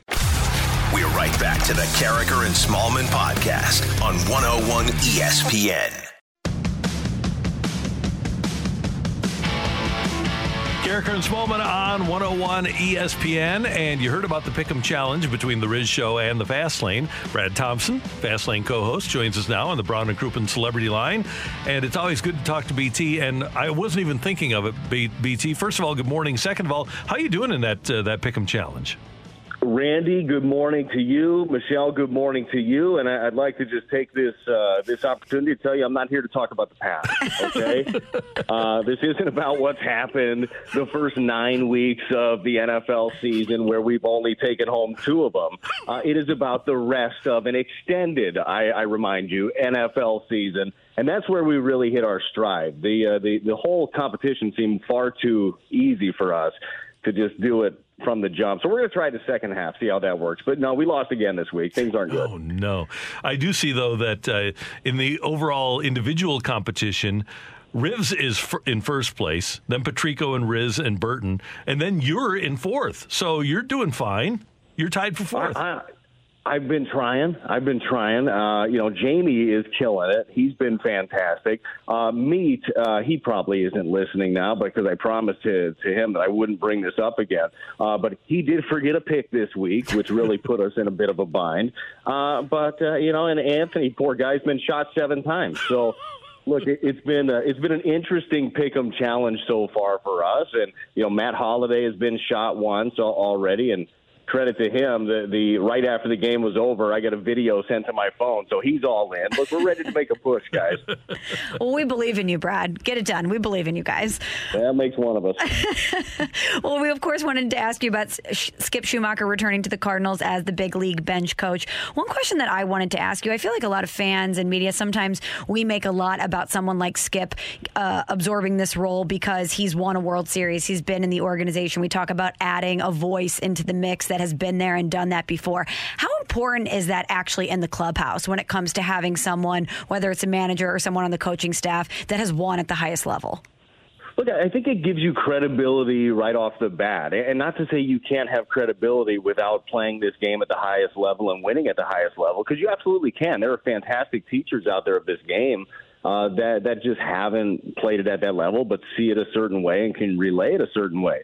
But when you have somebody that can relay all of the information, that is a great coach, that knows the game inside and out, and then also has that playing experience, and not just playing in the big leagues, but winning in the big leagues, to me, that's the perfect storm. So I really do think it's important. And as soon as the job came open, like Skip was one of the first people that all of us thought about as being the guy. And you knew that there was, some turmoil out in San Diego with Jace Tingler being let go. And I was just so happy that they were able to come to an agreement to get Skippy in, because I know it's a huge decision for him, for his family.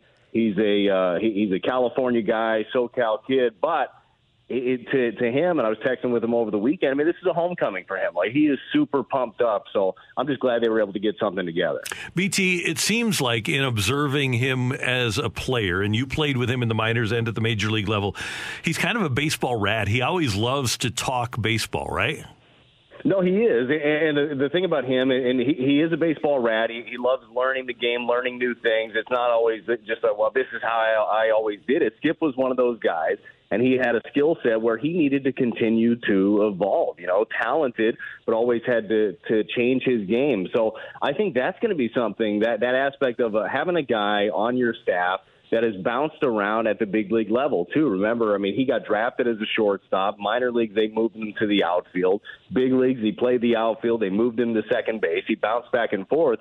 What have we been talking about so much with the game of baseball, but specifically the Cardinals as we head into 2022? Like, they're looking like in certain spots they want to platoon. They want to have guys bouncing around, and maybe guys won't play in as many natural positions every once in a while. Well, darn, it's nice to have a guy right there on your staff that has done all of these things. So he lives the game, like, inside and out, and he's just going to be a perfect fit. I think that there's so many different ways that he can help out. And I also think the fact that he is coming from a different organization actually will benefit things. Instead of the echo chamber of, okay, well, this is our philosophy. Not that Skip's not going to be in line with what the organization is trying to do, but maybe there's an outside perspective. Like, you guys know that. Like, might be thinking about a show a certain way, and then somebody comes in and say, hey, well, what about this? Like, damn, that makes a lot of sense. Maybe we'll try something like that. I think Skip brings that aspect as well. BT, you touched on it a little bit with your answers here, but as somebody that knows Skip Schumacher really well, give us a scouting report on him as a leader, as a communicator. What is he going to bring to this coaching staff? Yeah, so as a communicator, he could do it in many different ways. Like, Skip is one of the funniest teammates I've ever had, and he's like got a dry, quick sense of humor, so he can snark it, he with the best of them. But he also, like, he can flip the switch very quickly and be able, jump on somebody when they need to. So I think that he just relates well with so many different kinds of people, and that is a real character trait. That there are some, it doesn't have to be a coach, there are some bosses or just some people in positions of power where like, this is how they lead, and this is the only way, and it's my way or the highway. The Skip can develop different relationships, and he can evolve the way that he is talking with people. And to me, that's important. The whole jumping on somebody when they do something wrong, well, that doesn't work for everybody. Some guys need the attaboy, you're going to be okay. And I really think that from a leadership standpoint, he's going to bring that. And this, adding on like the first question, we were talking about that big league experience. I really think that is a calming presence to have around as well. And I'm really interested to see which direction they go with this secondary hitting job and see if they try to bring in more big league experience as well. Because, man, there really is something to, hey, this guy, he's been there, he's done that. What he's telling me is from a position of knowledge and a position of experience. And so that Skip brings a lot of that. Yeah, along those lines, because we know that Yadi and Waino are going to be respectful generally of leadership. Yadi will go to Instagram now and then if he doesn't like what's going on. But we've all been there. Yes, we have. But the fact that now those guys have a contemporary, a guy that they were in the minor leagues with, that will definitely help out Oliver Marmol in his relationships with the veteran players, won't it? Yeah, I think so. And to credit Ollie, though, Ollie has done a really good job. Ollie doesn't need much help. Like, he has a great standing with all of these guys, and he's got a great respect from the veteran leaders and from the young players. And he's built that. He's built that from the minor leagues up when he was a player to coaching quickly, and he's earned all of that. But having, you can't have too much respect on a staff, I wouldn't think, and too many good people and good communicators. And that's the thing on a staff, as we all know. You have to have people that get along. Like, you got to be able to push back on different ideas, which I know Skip can do that. But you have to be able to get along as well and get along with a little bit of everybody. So the previous question, Michelle, about the, how is he going to relate to the players and what does he bring from that standpoint? I think it's equally important of how he relates with the other guys on that staff, because nowadays in baseball, it's different. It's not like the, hey, we'll show up at 2:00. Game is at night. We'll have a couple of beers and we're out of here. No, they're like these coaches. They are there in the morning and they stay late at night. Like it is a very difficult job, and they're around each other. We always say teammates are around each other more than they are their families. We'll take that times two for a coaching staff. So the fact that Skip is the individual that he is, has the personality that he does, I really think helps out. BT, one more thing about Skip. I always go back to he and Dunk going out to meet with Mark McGwire during off seasons to talk hitting. You talked earlier about his thirst for knowledge and the thirst to pass it along. To me, learning from so many people, he was a guy that did learn from George Kissel in the Cardinal organization. He's a guy that obviously got a lot of his knowledge from Tony. He was around people that really knew what they were talking about and wanted to learn even more. He's got a ton of knowledge, doesn't he? Well, he does, and with a lot of the names that you dropped there among those that are still with us, look, he's got a lot of relationships that he can lean on. So you're going to lean on relationships within the building, but this is something that Mike Schilt had talked about a lot. He would lean on Tony La Russa and different. Reach out to him if he had questions, or, maybe it would be Tony reaching out to Schilte. I think that those things are important. It's important to build, build that tree, if you will, of baseball relationships, and because it's baseball knowledge. Again, people will think about things different ways. Maybe Skip is going to go through something, or the team's going through something, and maybe he reaches out to Big Mac and say, hey, Mark, what would you do in a situation like this? Or what are you seeing? Or check out this guy, see what you're seeing in his swing. Like all of these things, to me, pay a lot of dividends at the end of it. So it's you don't get jobs like this. You don't get a major league coaching job, and specifically being the right-hand man of a manager, which I know that Skip will be a manager one of these days, unless you put in the work and unless you're qualified to do so. And Skip has put in the work ever since day one. My first year playing with him was 2004. And he was a baseball rat. He was a gym rat. He was just a great teammate and a baseball guy. And he has earned all of the accolades, all of the positions he's got to this point. I'm just pumped up for him. I'm pumped up for the team because I believe it's a great fit. BT, I did want to ask you, too, about Matt Carpenter. We know his time with the Cardinals organization is done. He put out a great love letter, if you will, to St. Louis and to the Cardinals and their fans today at the Players Tribune. And when you're looking back on Matt Carpenter's tenure here in St. Louis, how will you remember his Cardinals career? I remember it. I'll remember it in a positive light, but I do understand those that push back on the last couple of years. I think that Matt Carpenter, unfortunately, he is remembered for the last contract that he was given. He was given it too early. It was a $39 million extension when he had a year left, and he struggled mightily the last 2 years. But Matt Carpenter was a great Cardinal. I mean, go back and look at the numbers that he was able to put up and the way that he went about it. He was great. And I love seeing over the weekend a lot of people, tweeting out Matt Carpenter, like videos and photos, and fans just say, hey, Matt Carpenter is one of the main reasons I started loving Cardinal baseball. I mean, this is a guy that was an all-star multiple times, 3 times, a top MVP vote 3 different times, I believe it was. So that's how I remember Matt Carpenter. And I got a chance at a charity event. Kyle Gibson had a charity event for Big League Impact. And I got a chance to talk to Matt a little bit about, just what is next and where he's headed. And he just said, man, I don't want to go out like this. Like, I want to go out, knowing I know I've got more in the tank, and I want to be able to show that somewhere. So he's expecting to try to, sign on with somebody. It, very likely will be close to spring training to find where the best fit is. But I wish him all the best. Matt Carpenter, through all the struggles the last couple of years, he's been nothing but a pro. He's been nothing but a good teammate to everybody that's out there. And as we all know, like, if you have to take a step back in whatever it is, the job that you're doing, it's hard to pump somebody else up. And he's been able to do that every step along the way, and he's got more left in the tank. BT, nobody knows Skip Schumacher better than you, and that's why we wanted to have your voice on our show this morning. But we'll be tuned in at 2 for the Fast Lane with you and Rivs. Is Anthony taking some paternity leave here? Yes, Anthony is out for the week as they introduce their new baby boy Lincoln to the world. So he is out. So, yeah, look, it's Jamie and I running stuff for the week. So we'll see if Anthony has the show left when he comes back the following Monday. All right. Hey, good to hear your voice. Thanks so much. Have a great day. We'll talk to you soon. All right, guys. Thanks for having me. All right, brother. That is Brad Thompson, Fast Lane on 101 ESPN. I wonder then who has to take the shots in the rear end if Anthony's gone? Or do they just save him for him? I would guess that Meat will probably be next in line. I would guess so. That's BT on 101 ESPN. Coming up, today's big thing, 5 Gold Glove winners for the Cardinals. Will this ever happen again? That's coming your way on 101 ESPN. We're right back to the Carriker and Smallman podcast on 101 ESPN.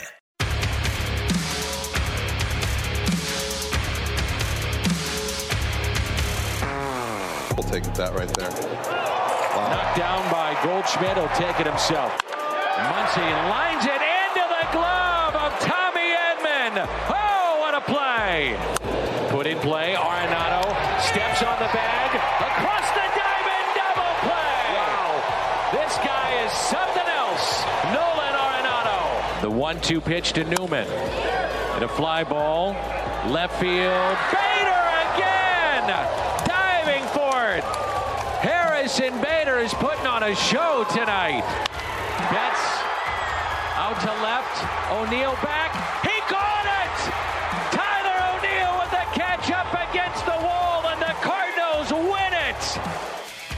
5 Gold Glove winners for the St. Louis Cardinals, including outfielders Harrison Bader and Tyler O'Neill, and infielders Nolan Arenado, his 9th in 9 seasons in the majors.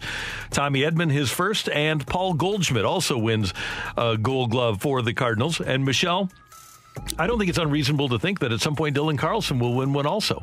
I don't know if Yachty, at this stage, at 39, if he's going to win another one. Jacob Stallings is really, really good for the Pirates. Real Muto is really, really good for the Phillies.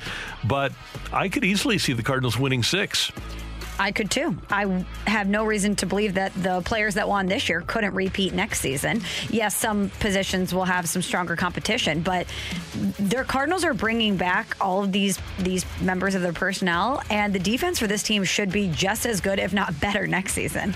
We get a text from the 314 that reads, the Cardinals can have 9 Gold Glove winners, and without a world championship, do you know what it means? Nothing. I would argue that good defense gives you a better chance to be a good team, gives you a better chance to be a world championship team. It's hard to be a world championship team if you play bad defense. It's also tough to be a World Series championship team if the other facets of your team aren't firing, right? Like if you're having injuries in your starting rotation or your offense isn't clicking. But I would like my chances better with a defense like the Cardinals have. Haven't we heard that defense wins championships, Randy? Yes, we have. So as long as the Cardinals have that in place, I like their chances. Yeah, and there are so many spots where you can hit the ball for, if you're the opposition against the Cardinals. There were a lot in 2021 where the ball got caught. If you went back 3 years to 2018, beginning of the first half of the 2018 season, the ball hit in the exact same spot was dropping or going for a double or a triple. And that causes the other team to score runs. If you want run suppression, then great defense is a great way to go about suppressing runs. And so, yes, you are right. 9 Gold Glove winners doesn't guarantee you anything. And in your mind, you get no joy from the fact that the Cardinals could, if they don't win the World Series. I get that. There's a lot of people that feel that way. But good defense sure makes it more fun to watch for me. Same. Also, we want the Cardinals to go out and acquire more starting pitching. And money is always going to be the number one motivating factor, money or a chance to win. Imagine being a starting pitcher and looking at your opportunities and knowing that you're going to have this defense behind you. That has to be a major point in the Let's Go to St. Louis column if you're surveying the landscape and you're maybe balancing different offers and trying to figure out where you want to go. If I'm a pitcher, why wouldn't I want to be in this position? The Cardinals are not going to spend, I'll tell you now, they aren't going to spend money to get Max Scherzer. It's just not going to happen. So we have to look at a rung or two lower.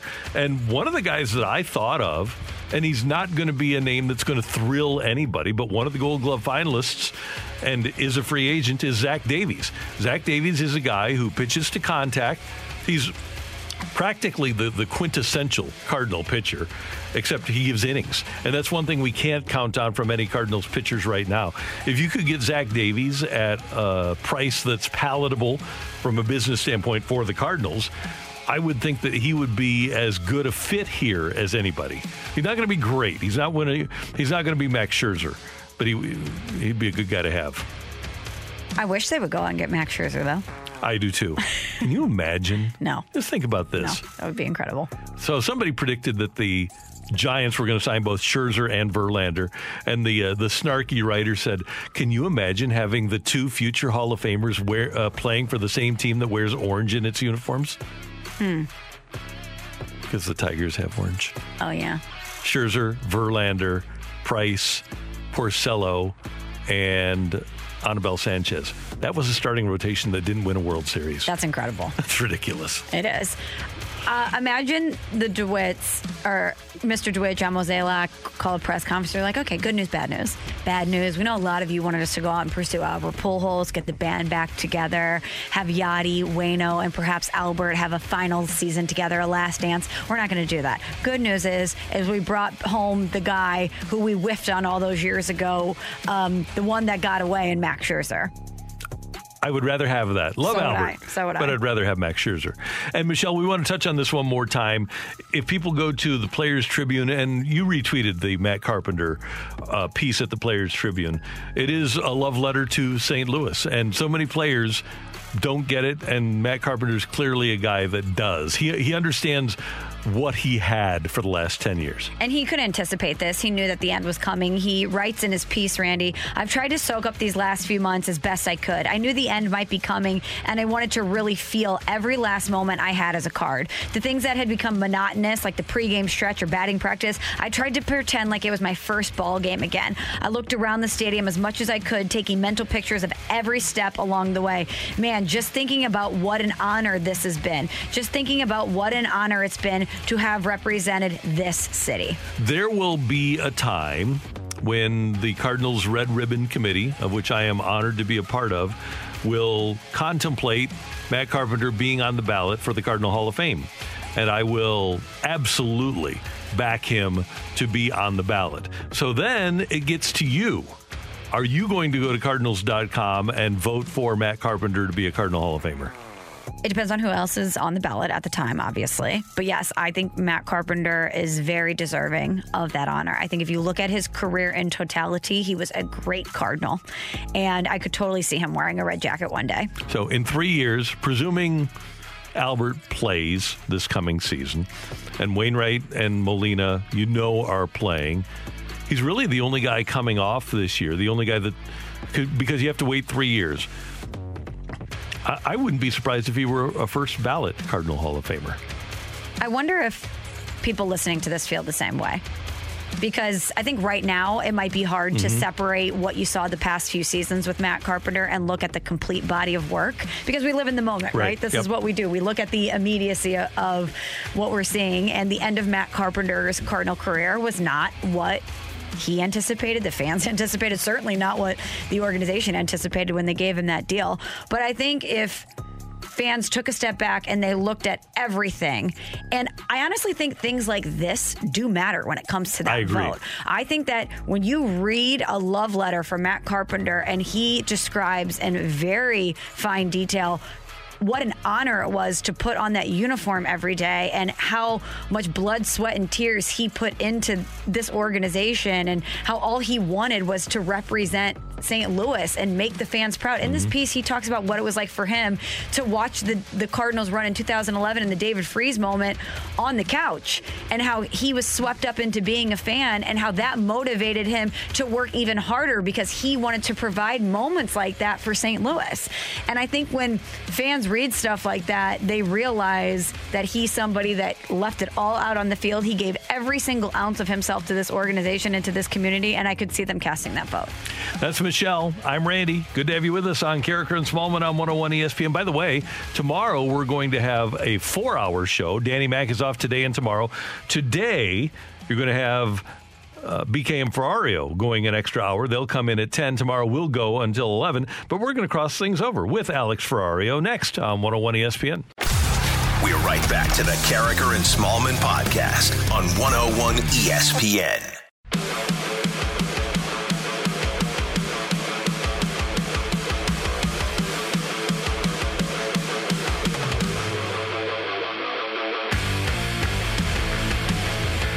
Alex Ferrario joins us. BK and Ferrario coming up from 10 to 2. Danny Mac is off today. He'll be off tomorrow, so it'll be fun to hear from these two guys. And Alex Ferrario joins us in studio. How you doing? Fantastic. How's everybody doing? Good. You're looking well. And last night, it had to be pretty cool for you to have a game in Anaheim that was over by, 9:45 or so? It's a beautiful thing, Randy, when I tell my wife I'll be home before you fall asleep rather than home before you wake up with the baby. That's how it was for a while. But, hey, I can't complain because it's not the Honda West division anymore. Right. And 32 of the 56 games are not starting at 8 o'clock or later, so I'm okay with that. Good for you. I'm excited for Tuesday. Be back in Canada for the first time since the bubble. That's going to be interesting to see what that's like. Yeah. Because that's got to be weird for those guys. I mean, you haven't been to Canada in a year and a half, almost 2 years? And so obviously, hopefully, the Blues won't have any trouble getting up there. But with all of the close contact that these guys have had to COVID and with the difficulty in getting across the border, I can see it being a hassle. I can't believe that we're still dealing with all these positive COVID tests and all of these restrictions, especially because so many other leagues aren't dealing with it to the same severity that the NHL is when they had such a high vaccination rate. It's, I'm sure, very frustrating for the league that they're having all of these tests because it's not just one team. It's not just isolated somewhere. It's across the league. Yeah, and we talked about it on pregame last night because Doug Armstrong spoke over the weekend. And, of course, there's no real answers to this because every time you're going to get tested, you're going to find things like this. But the NHL, they're getting so many positive tests. But Doug Armstrong said, he's like, well, this is what you're going to get when you're testing these guys every single day, when they're traveling all over the country, when they're going back and forth from places that are wide open. He's like, you're going to get these positive tests. And that's just kind of the hiccup right now. And the Blues just in a really weird predicament because of this cap situation. And Bill Daly and the NHL front office basically saying, yeah, you're not getting any cap relief. You just have to deal with it. Yeah, good luck. I listen, as you know, to BK and Ferrario pretty much every day, because I text in. I appreciate it. You do. I'm thinking that if the Cardinals get every free agent or trade player that you request, their roster is going to be like 150 going into spring training. Oh, that's about... That's about right. You guys love having players on the team. That's true. I mean, let's be honest. What we like to do is something that the Fast Lane also likes to do, just trade people for prospects and sign guys and say, well, they can figure it out. It's not our money. I was just going to say, it's so much easier to spend money when it's not ours. As T-Bone likes to say, you open up the DeWallet and you let it work. Yeah, there you go. Max Scherzer, we were reading in the office. We're going to talk about this a little bit later. We're going to do a this or that segment. But Kylie McDaniel of ESPN, he had some projections out for contracts. And then Jim Bowden had some projections out for contracts. Kylie McDaniel had projections of Max Scherzer 3 years, $90 million. Jim Bowden had 3 years, $150 million. Ooh. So which one are we going to go with here? And I saw one, I think it was in the New York Post yesterday, that had him at 3 years and 140. Right. So big difference there. If it's a little. And again, we like to spend other people's money. I think that 3 years and $90 million for the Cardinals would be worth looking at. 3 years, $95 million for Scherzer. I think with the money that's come off the books this offseason, and then next year you have Yadi and Waino coming off the books. If I were the Cardinals and I wanted to maximize my chances to win in the last year of Wainwright and Molina, I would go 3 and 90 or 95. And that's what I keep thinking. We know that this is outside of the characteristics of the Cardinals to even consider a deal like that or to go out and want to spend money to get the top free agent at any position. But not only are you going to try to maximize Waino and Yadi's final season, not only have you circled 2022 as the season to win, and you think the way the season ended, you're in a pretty good position into next year. You made a shocking move this offseason to double down and commit to the trajectory of this team. This is the time to spend. This is the time to go for it. So even though we don't expect them to, I keep thinking, if not now, when? Mm-hmm. And by the way, one other note is that Goldschmidt's not going to be like he was last year forever. He's 34 years old. Right. So you've got to maximize not only the end of Wainwright and Molina's careers, but the end of Paul Goldschmidt's elite effectiveness. And that's part of the reason why, and I understand you want pitching and if the pitching's out there, but that's part of the reason why I really want to go get one of those big name shortstops, because you're hitting the tail end of a Paul Goldschmidt era to whereas, yes, he's going to be making that amount of money for the next couple of seasons, but when that contract is up, now you have the next guy who's taking over that Paul Goldschmidt role in your infield. And honestly, for winning 5 Gold Gloves yesterday, why not add another solid defender in the middle of that and just lock down this pitching staff for how good the defense is? Gold Glover, right? Yeah. So you want Carlos Correa. That's your guy. That's him. And bring the trash cans. Why not? Okay, no, the Cardinals don't cheat, Randy. You know better than that. They do not. They wouldn't do that. Trevor Story's good, though, as long as it's on a 1-year deal. BK's all about this 1-year deal, and I'm like, get this trash out of here. So Trevor Story will take a 1-year deal to come to the Cardinals rather than a 6-year deal to go to the Yankees. Well, do the Yankees have Nolan Arenado, Randy? That's right. No, Nolan escaped. Trevor's his boy. They've had combos. They've been at dinner. They were at the All-Star game. Yeah, they said, hey, we got some T-Ravs, we got some gooey butter cake. Come on down to St. Louis. Good. I like it. I appreciate you guys' optimism. He's like, it's not just paradise, it's baseball heaven. Boom. Okay. All right. Roasted. There you go. Okay, so Trevor Story, the Bulletin, apparently official. Again, 1-year deal for $15 million, and then you throw another $15 million at Max Scherzer for 1 year. Randy, we've got this team in the World Series, and we've only spent $30 million. Figured it all out. This is brilliant. Smallman and Ferrario back at it again. I love it. All right. Have a great show. We'll be tuned in. Thanks, RK. Appreciate it. That's Alex Ferrario, and he will be with BK coming up. Great job by our producer-engineer, Emily Butcher. Thank you. Thank you. And Michelle and I are going to go see Kurt and Brenda this afternoon. That's right. A little interview with Kurt and Brenda Warner. And we will have that for you tomorrow morning here on 101 ESPN. For all of us, we thank you for tuning in, texting in, and being a part of the show till tomorrow morning at 7. Have a great day, St. Louis. That was the Carricker and Smallman podcast on 101 ESPN. Hi, this is Chris Howard, host of Plugged In with Chris Howard. The College Football Playoff Committee made their decision on Sunday, and as much as I loathe the idea of Ohio State losing their way into the College Football Playoff, I 100% agree with OSU making it in over Bama. Nick Saban citing some hypothetical point spreads to prove his point that the Tide deserve a spot in the college football playoffs holds little substance when you consider Bama's best win is over Texas. No, the committee got it right. TCU had a great season with far more ranked wins than Bama and didn't deserve to lose their spot after playing a surging Kansas State in a championship game. And Ohio State, while not playing some of their best ball later in the season, was still 12-0 until they came face-to-face with my Wolverines. While the college football playoff system isn't nowhere near as good as it could be, it's better than what we had. And in a few years, it will be better for all of college football. Hi, this is Chris Howard, host of Plugged In with Chris Howard. Get the latest odds and trends for every professional and amateur league out there. From football to basketball to soccer and esports, we've got it all at BetOnline.net. And if you love sports podcasts, you can find those at BetOnline as well. And don't forget BetOnline for the NHL, MMA, boxing, and golf. Head to the website today or use your mobile device to learn more. BetOnline, where the game starts. Hey, hon, what you doing with your phone? Do flowers have best friends? I don't know. Hey, look. Whoa. Some answers can only be found in nature. Discover the unsearchable. Visit discovertheforest.org to find a trail near you. Brought to you by the United States Forest Service and the Ad Council.